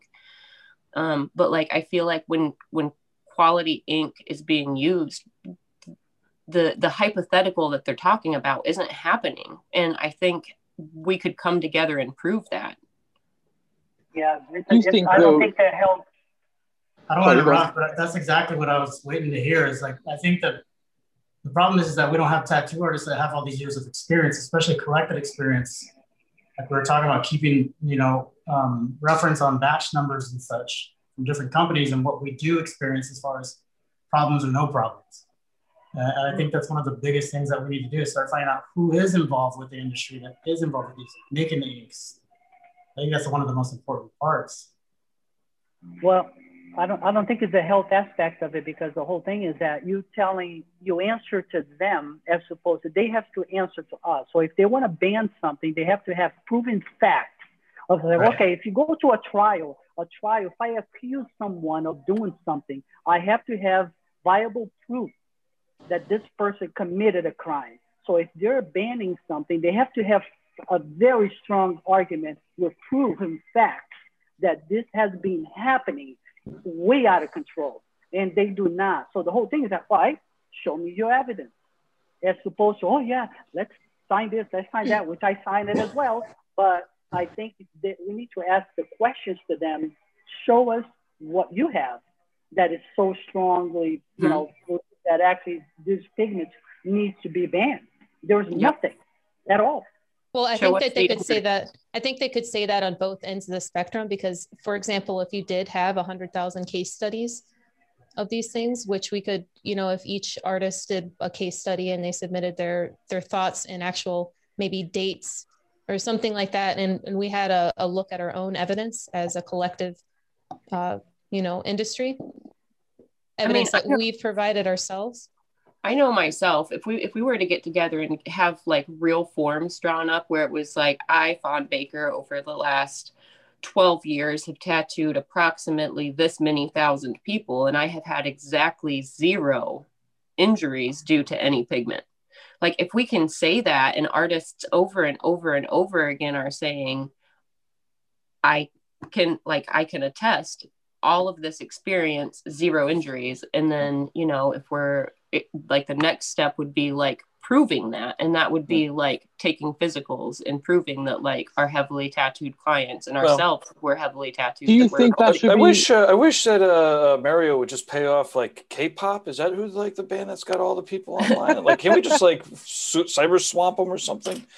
I mean, I feel like it would be incredibly invasive to like sign up to do like a full blood panel and physical to prove that we're in good health. It would be incredibly invasive, but if that's a tiny little sacrifice I would have to make sure that I can still tattoo landscapes in outer space the way that I tattoo them, I would definitely do it.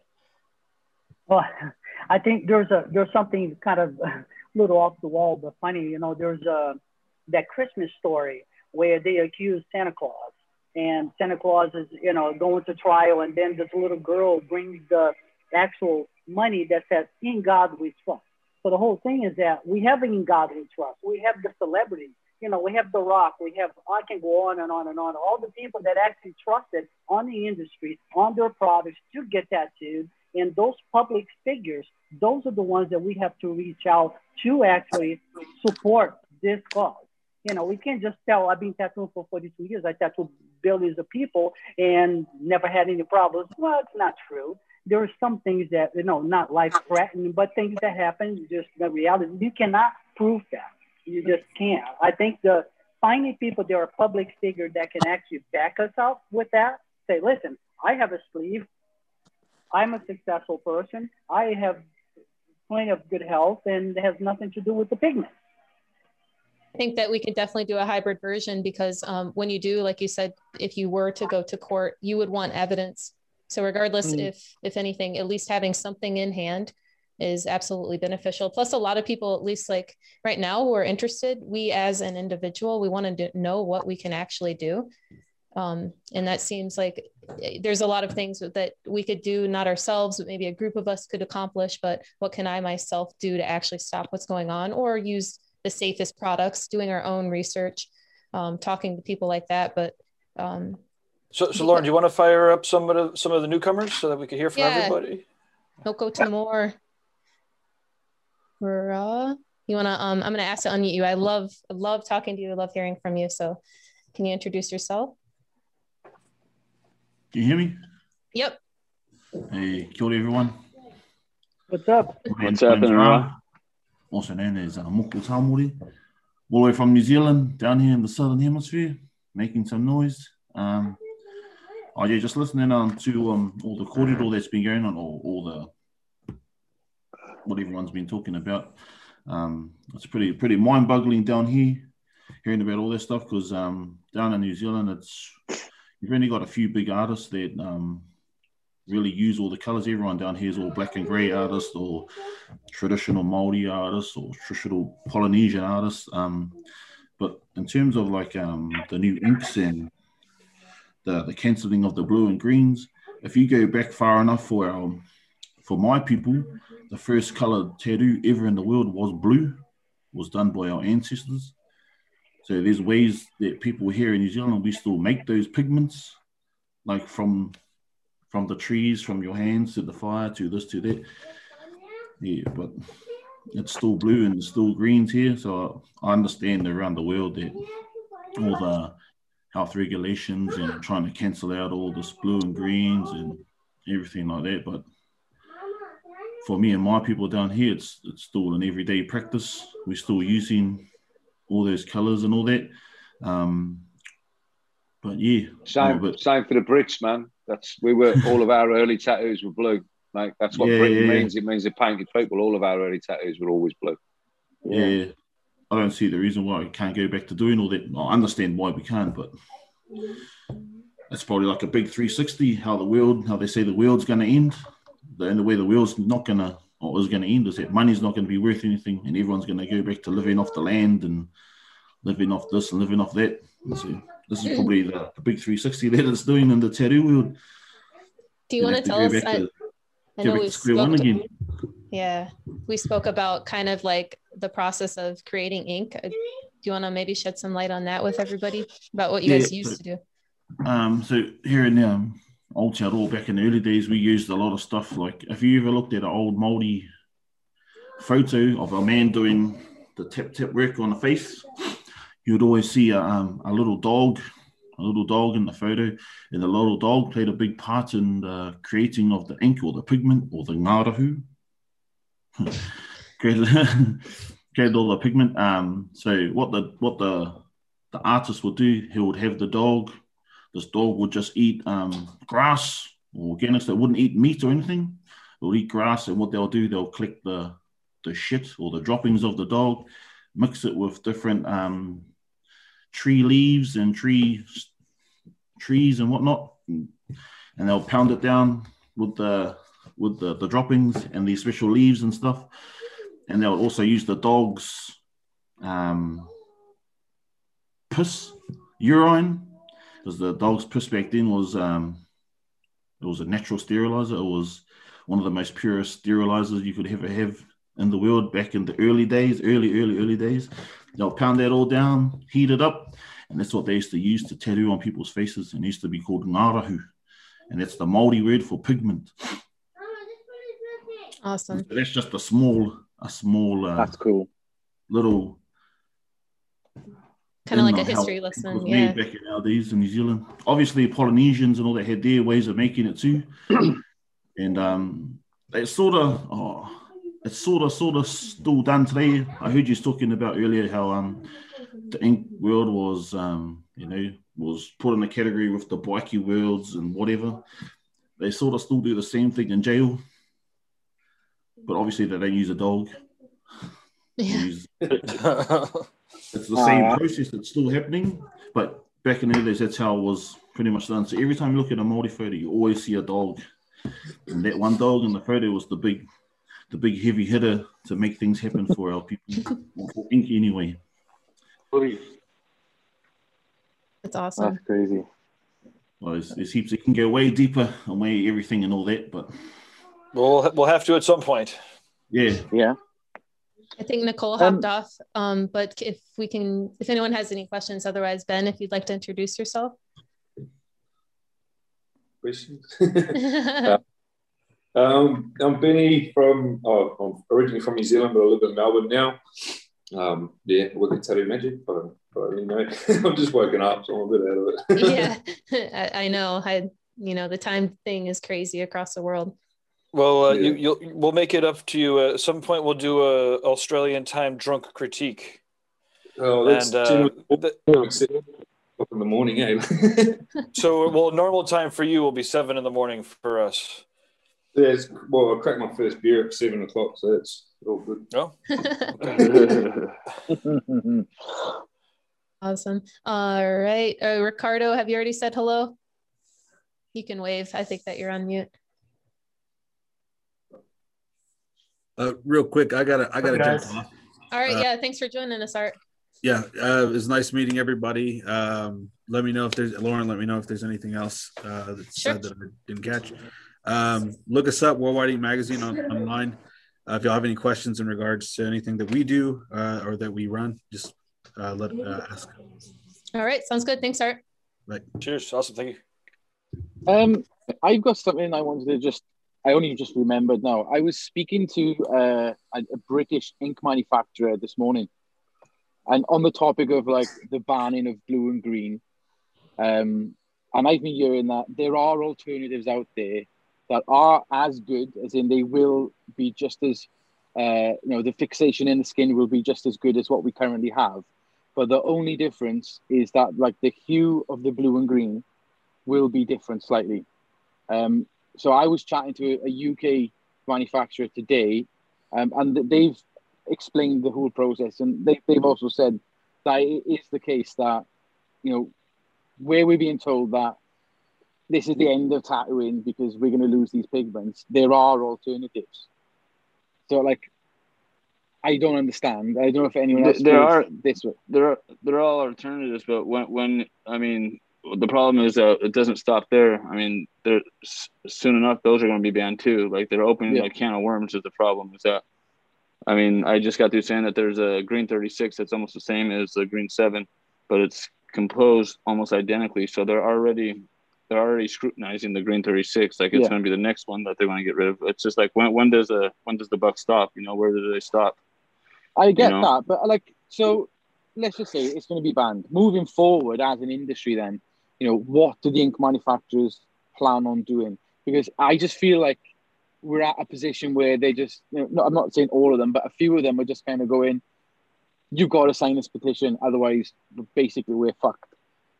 Excuse my language, but that's how it feels. So it's moving forward, what are the ink manufacturers going to do in regards to kind of producing new, better pigments or alternatives to what's being banned, or making sure that further pigments don't get banned? I wish you had the answers to that. I think that's the problem. Nobody has the answers to that. That's the $1 million question. The frustrating thing is, though, they've had since I think I've viewed 2 dates. I think somebody said 2004, someone said 2008. So they've had a long time to work on it.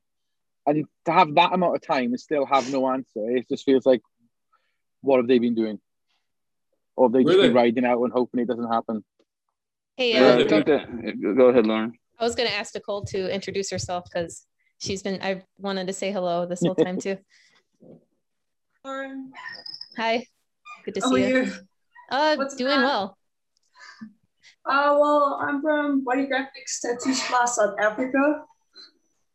So I've just been listening to everything you guys got to say, and I have to agree with, where does it stop on the banning? They pick at one thing, what is the next thing? If we get this right, let's say they don't do the ban on the colors. What's the next pigment they pick at? What's the next consumables that they go for? Where does it end? Is it a way to take over the industry, to bankrupt someone, or cancel it out? Like, where's the start? I think the question that can I just interject at that point?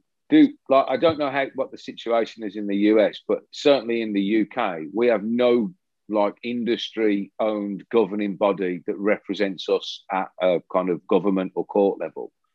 Do we not think if the industry is under attack like this from, maybe like Donald's correct and it's corporate companies trying to push out the little guy, or maybe we're just being legislated out of the business, then maybe what we should be talking about doing is finally putting together an actual industry-owned body that can represent the world of tattooing in these things, that has its own website with the information. Like James said, a really interesting thing that people are throwing around this idea that there's cadmium and cobalt and arsenic, but he immediately went, but it's only parts per million, so it's pretty safe. Now, if that information was out there and there was some sort of body that represented tattooists for the good of tattooists and not just for the good of one business, wouldn't that put us in a much stronger position? I mean, we're a bunch of mom and pop companies all together, all trying to do the best we possibly can. But and again, if this already goes on in the US and elsewhere, then I apologise for complaining about you when it's a UK thing. But there's nothing like that in the UK that can represent. If the government decided to ban tattooing tomorrow in the UK, there's no governing body that could actually represent us at court. I just wonder maybe this kind of thing, the fact that we can all meet worldwide via the internet and the magic of all that, maybe this is a way of us becoming organised and defending ourselves against this stuff. Well, in the Southern Hemisphere, it's not even recognised as a trade. So, it is when you get taxed, but, it's crazy. It's not even recognised, Well, the problem is with the funding on something like this, because I hate to say it, this is an industry that I respect and love so much and do anything for it. But groups have been created, groups have been dissolved, and there's always money that actually comes down to it. And everybody, it's like you support a cause, but you don't do anything for the cause. You just sit back and expect people that actually are fighting for to actually do everything for you. And don't think that just a mere, whatever it is, $5, $50, $100, $1,000, whatever that is, people are just going to sit and not do anything about it. So I don't think we are as passionate or patriotic about our industry as people let you believe they are. And that's the problem. Everyone, let's do this and let's get somebody. Let's try to find somebody that qualifies and wants to, fight for us. But there's a funding that requires that person to invest the time to fight for us. And that funding has to come from our artists, from the industries and all that. And it cannot just come from them. Raw can just say, oh, you know what, I'll put all the money in. You know what, that's just not the way things work. You have to band together. This is, again, a $25 billion industry that have the resources, that have the capability financially to band together and like a GoFundMe page kind of a thing that actually will figure out an amount. What do we need? How much does it cost? And everybody, I mean, even find a way to find accountability for those people. You know, just don't say that you love the industry, that you're going to fight for it, and sit on your ass and not do anything for it, because it's not going to work. It's not going to happen. You have to have a president, a vice president. I mean, just like you have to have, a body, like a government body. You know what I mean? Well, I know, but the thing is that the powerful players in the industry, as we all know, James, you know, Lauren, we talked about that before, they all butt heads because they're all in the ego factor that, no, I'm the one that started. I'm the one that's going to jump in. I'm the one that needs to be the louder voice. I'm the one that needs to save the day. And that's all bullshit. That's why this is not going to happen. There's a fight of ego before it goes anywhere. So that has to be stopped. Nobody needs a title. There's nobody's name that created. It has to be a completely united industry, independent. Who's the president? Who's the advisor? Right. It's just not going to work. You know, I agree 100%. There's a good quote, Litos, that would be very much along those lines. Is it's amazing what you can get done when you don't care who gets the credit. Yeah. You know what? There's a lot of. I'm not going to get into the conversation because it's a sore subject for me, because you know what, nobody knows who I am, but there's a lot that I gave without expecting anything back, and I don't expect anything back. And the thing is that it's not the point of being recognized, but there's a lot being done behind the scenes that people don't know, that if we all kind of move on without expecting a pat in the back or anything like that, this can work. But until the egos are out the door, then we can get somewhere. Interesting enough, sorry, before I forget, I don't know if Paul realizes this, but there is actually a union in the UK for tattoo artists that's a legitimate union that can actually provide legal advice and legal help for tattooists. The only problem is people won't join it because it's a union and you got to pay $50 a month, and then you get people trying to start their own union. So the stuff, there is something there in the UK, but people are just not bothered about joining it. Yeah, it's a real tough one. Yep. In Australia, we had the Professional Tattoo Association of Australia, and they've been pushing for just sort of, the whole industry of tattooing could be recognised as a trade even, and have some sort of platform with every state in Australia would be on the same sort of platform. But it's been tried for so long, it just doesn't we've got the Tattooist Guild over here too. And we've got the Tattooist Guild, and you got the Tattooist Guild here, and you got Tashi Edwards that goes to court, goes and talks to politicians and everything like that, and actually advocates for it. But you need it's money's not really the relevant thing. It's actually the person that's going to invest all of their fucking time into it, and that's we're lucky enough to have one person here kind of doing it, but it's that's the hard part. Who the fuck wants to talk to lawyers and politicians all day? Exactly. You get tattoo. No way. She'll fly to Canberra just for the day to go and sit in a meeting. It's pretty. She does a lot of fucking work, and I think it just takes time, and finding someone that's willing to do that and tattoo and run a business and everything like that is just non-existent, except for someone that's probably got ADHD and is fucking manic and doesn't sleep, it's fucking impossible. Yeah, I think it all comes down to, I guess, organizing all the information, because even still the organizations in the UK versus, Africa versus Australia. I kind of bring this reference up sometimes, James, you've maybe heard it. Gabe, I think you've heard it. If you've seen Narcos or know how the Narcos, how it went in Mexico, if people are familiar with that, they had a lot of that problem with egos, and those types of issues, but they wanted to still push their products. So they created a federation where it brought those individuals together under one I guess, progressive umbrella. I'm not saying that, I mean, you could still have your organization and your ego, but something that communicates amidst all of them, because we want to be pushing information. And sometimes I think that a lot of the stuff gets in the way from us receiving the actual information, the actual facts. We're sharing that information, but that we can push things aside, like, oh, this is done by this company owner or whatever, but to gain traction that way. Some sort of cohesive force that's worldwide. Yeah, well, Lauren, you know that they've already tried to hire lobbyists. I mean, Terry and Mario, and then they had that CTS. I mean, they've gone down that route already once. I mean, I'm sure you know about it, Gabe. I mean, you're well informed.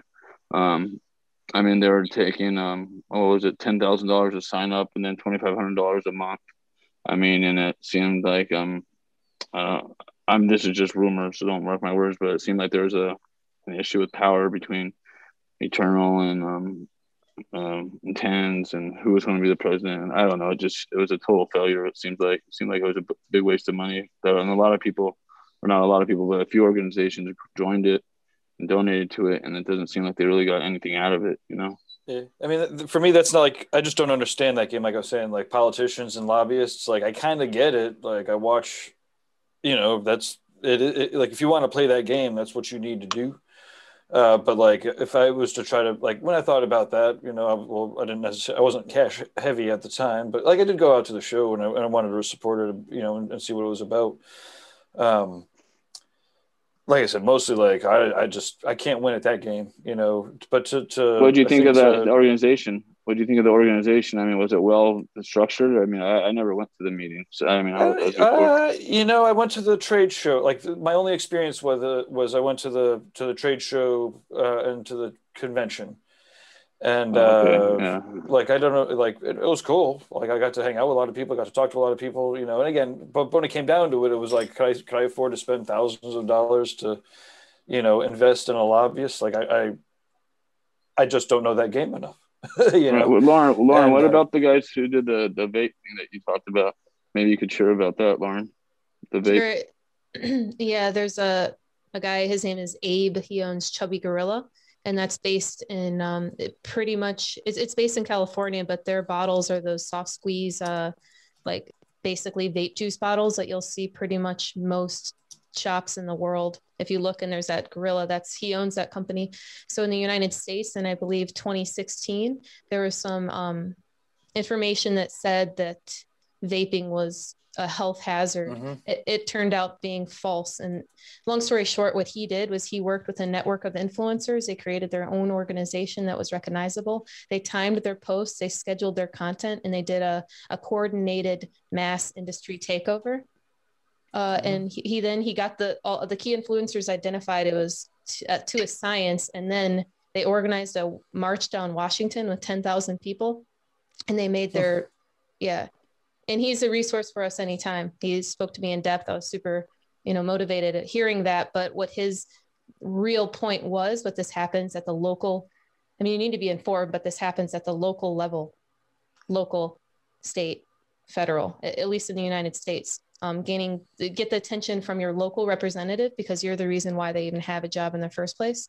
That's a big piece of advice. And then coordinating the actual content, like released at this time on this day type thing with thousands of people. The march was crucial because it made a lot of noise, but something like that would be really hard right now with what's happening in Washington. And then I definitely beg the question, like, oh, what's the difference in fighting for this in America versus fighting this in New Zealand? We're all we're all in the same industry. Just finding out something that everybody can do that's pretty consistent. Governments are all functioning differently, but what can we all do that stuff like that? There's letters, there's a lot of stuff that's available now, but it's kind of lost while everyone's trying to understand what's going on. I think a big problem with that is the fact that, it is an industry that is all over the world, right. But nobody's knocking on our door yet. In Europe, they are. It's already inside. Now, the interest in the protection, the maternal instinct of the artist and the industry is not the same all over the world. And that's the big difference. If you don't see any threat or you don't feel any threat in your industry, you're going to just sit and just like, nah, it's not here yet. It's like having a bad storm that is just, hey, you might have this hurricane coming. You know, it's about a month in your life. I can kind of prepare from there. No, it's already there in Europe. It's not here in the United States, but it's talked about. But people are not really understanding that there's an education process that needs to be in place first to tell people exactly the clear message of what's happening, what are the consequences, how can we solve it and stop it. And that, I think that's the first step, or whatever step it is at this point. Melissa, do you want to say hi? Because I've wanted to say hi to you too. I'm sorry for the mark, but we want to have everyone introduce themselves. Hi, everybody. I'm outside. Excuse any side comments. My hubby's sitting here as well. I'm out in Oregon. I have my own shop. Luna, shush. I have my own shop out in Staten. I'm basically here just to kind of absorb information. I'm pretty new to the industry myself. I've only been tattooing for about 6 years. But with all the ink talk and everything else, it's a big thing. So it's interesting hearing everybody's take on it. Very much so. Awesome. Cool. Well, I propose it's 5 minutes to 4 Eastern. Maybe we should spend the last 5 minutes kind of wrapping up and closing thoughts. Yeah, I think that I could go get another 6-pack and come back and talk and drink forever. No, I think maybe we can, even do another call like this next month if you guys are interested. Yes. I really like the hearing what different perspectives, especially if they're clashing. I really like to figure out, well, what are we actually doing here? You don't want to. I love the calls for science. Yeah, us producing our own information. If anything, it answers our own questions. Because for me, like, if I had 100 friends and 100 friends tattooed 2,000 people, that would be pretty conclusive for myself to choose, at what side of the story I'd like to, to back. Mm-hmm. Hey, Gabe, I think if you can maybe pull it off next time to maybe get somebody from Nexus, also maybe get somebody from maybe one of the major ink companies. And I hate to say it, like, you have a lot of friends, Gabe, but maybe some legal experts out there. I know the lawyers always make friggin' money. I was talking to Damien, who's actually Mario Barr's lawyer right now. I was just talking to him he's actually on a YouTube call or a Zoom call with doing the same thing we're doing right now. So okay. I'll have Damien join the group next time. Killer. That'd be great. I think it's great that we're all getting together to brainstorm. I think this is really valuable. It might take a little while before we accomplish anything, but just like continue putting your brain energy towards this problem. And I think collectively, there's a lot of very intelligent people within our community, and we'll be able to get done what we need to get done. But we just need to continue coming together and like just brainstorming like this. I think this was actually probably really successful in getting a lot of balls rolling. I agree completely. This is the best forum to get these kind of like thoughts and opinions together to kind of brainstorm, to come up with different perspectives and different advantages that we might not have thought of as an individual. Yep. Yeah, hopefully it'll follow along the same evolution of tattoo shop meetings, right? Like first you only do them when there's an emergency, and then you do them like when there's the next emergency. And then someone gets the idea of like, wait a minute, maybe we should do these when there isn't an emergency. Can we have like a shop meeting? And everyone's like, what's the emergency? And we're like, actually, we just want to talk about cool shit and how to advance without there being an emergency. Want to have a beer and hang out, man. Exactly. And talk about moving forward. But yeah, no, I think it's, I imagine that it would be silly not to do this once a month, whatever we have, whatever Tuesday it is. Although I guess if Australia wants us is going to have such a strong showing, we might be able to do like find a time that's like maybe 10 in the morning for us. So it's like not quite. It's 10 in the morning for you, Gabe, but I think it's like the middle of the night for me if we do it on Australian time, because they're literally the other side of the world from us. No. If we did it like 10 o'clock here, 10 o'clock in the morning here would be 10 o'clock at night there would be like fucking like 4 or 5 in the afternoon for you. Oh, okay. I can definitely make that one. Well, we'll figure it out. The time zones have been really weird to get used to. Oh my gosh. Awesome. Well, I think this has been really productive. I love hearing everybody's thoughts. By the way, Kyle, you didn't say hi before we disconnect. You got to say hi. Yeah, hi. I'm from Southern California. I'm kind of new to everything. I'm trying to get into the tattoo industry. So that's kind of where I'm at. But in terms of all this, I really like the idea that Fawn brought up, and basically just like getting a whole bunch of people to say like, yeah, this is perfectly fine. There's nothing wrong with this, and collecting all the data and just showing, you know, people that, yeah, what we're doing is perfectly fine and there's not necessarily anything wrong with it. Yeah, because if we're having uncertain thoughts, how do you think our clients feel who aren't in the industry and they're just trying to take in what's going on? They're going to be confused. And I feel like a lot of those conversations need to be had, you know, reassuring, because obviously we do have their trust. So yeah, and if they don't have all the information that we have necessarily, then, you know, they might think something else that can be completely untrue that, you know, we can say, yeah, that is false. And, you know, here's what we know to back it up because we're the ones doing this.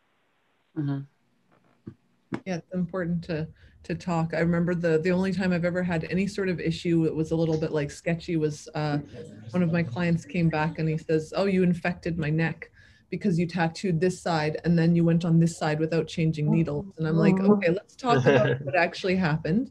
And I found out he was sleeping on a pillow that his dogs sleep on, and he's allergic to dogs on that side. And so he was like, oh, wow, I'm glad that we figured it out. I was like, me too. We've just been chatting about it. Before we get off too, I would want to recommend a book by Hannah Wolf, The Science of Tattooing.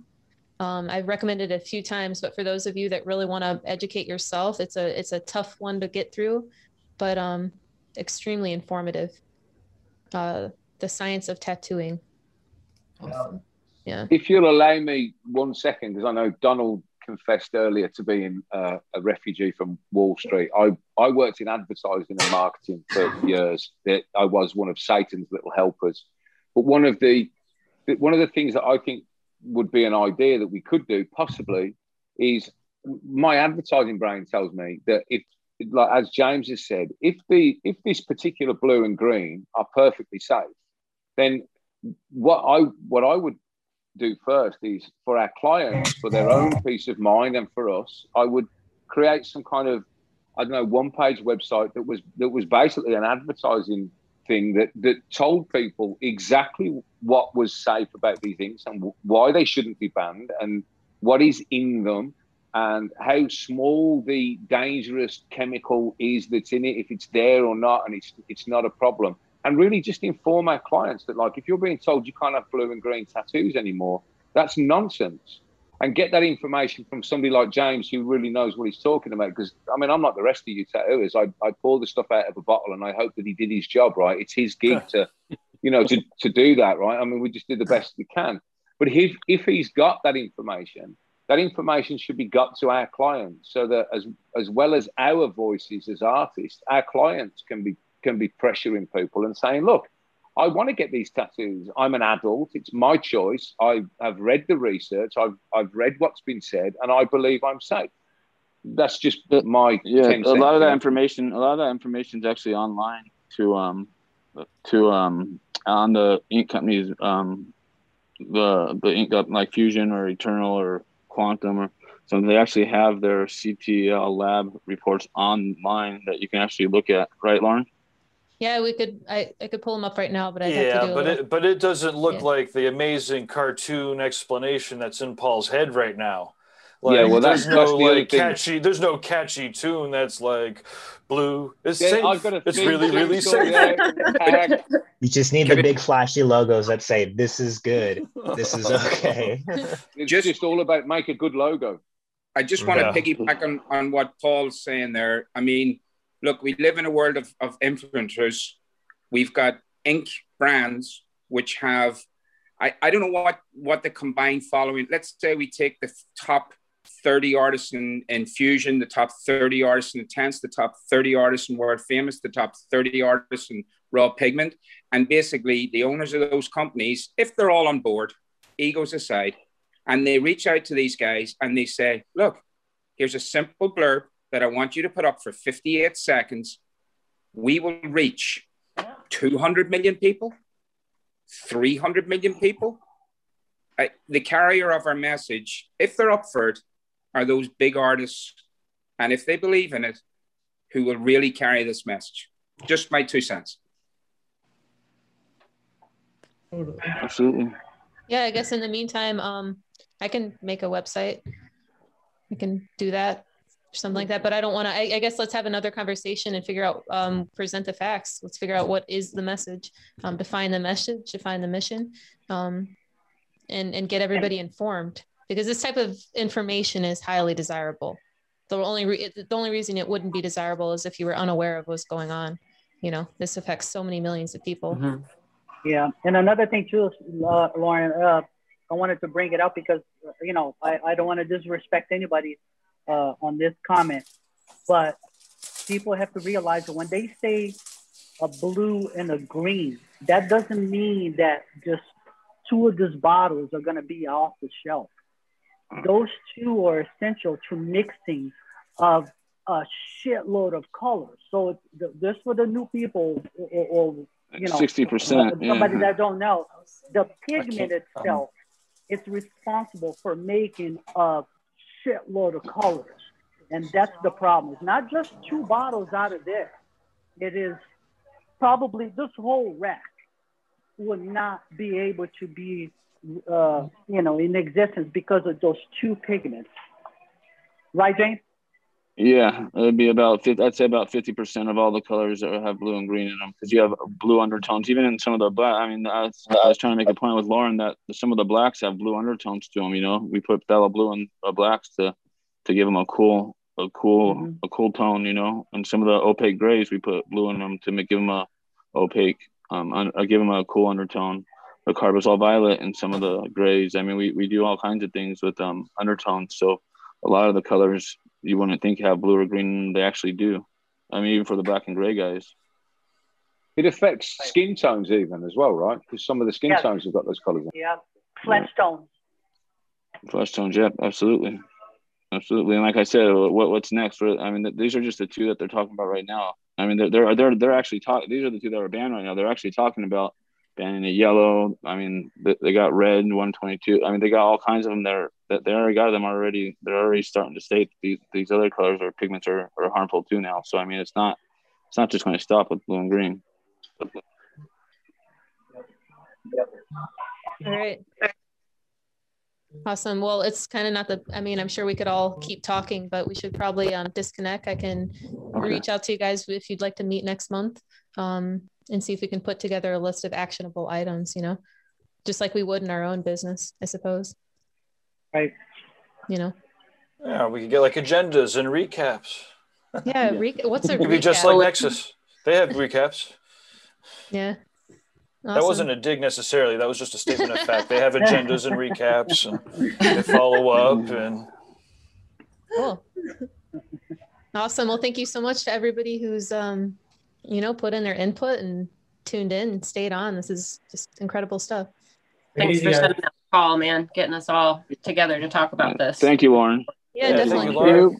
Thanks. Thanks, Lauren. All right. Cool. Awesome. I'll see you guys soon. Okay. Cheers. Thank you, guys. Thank you. Bye.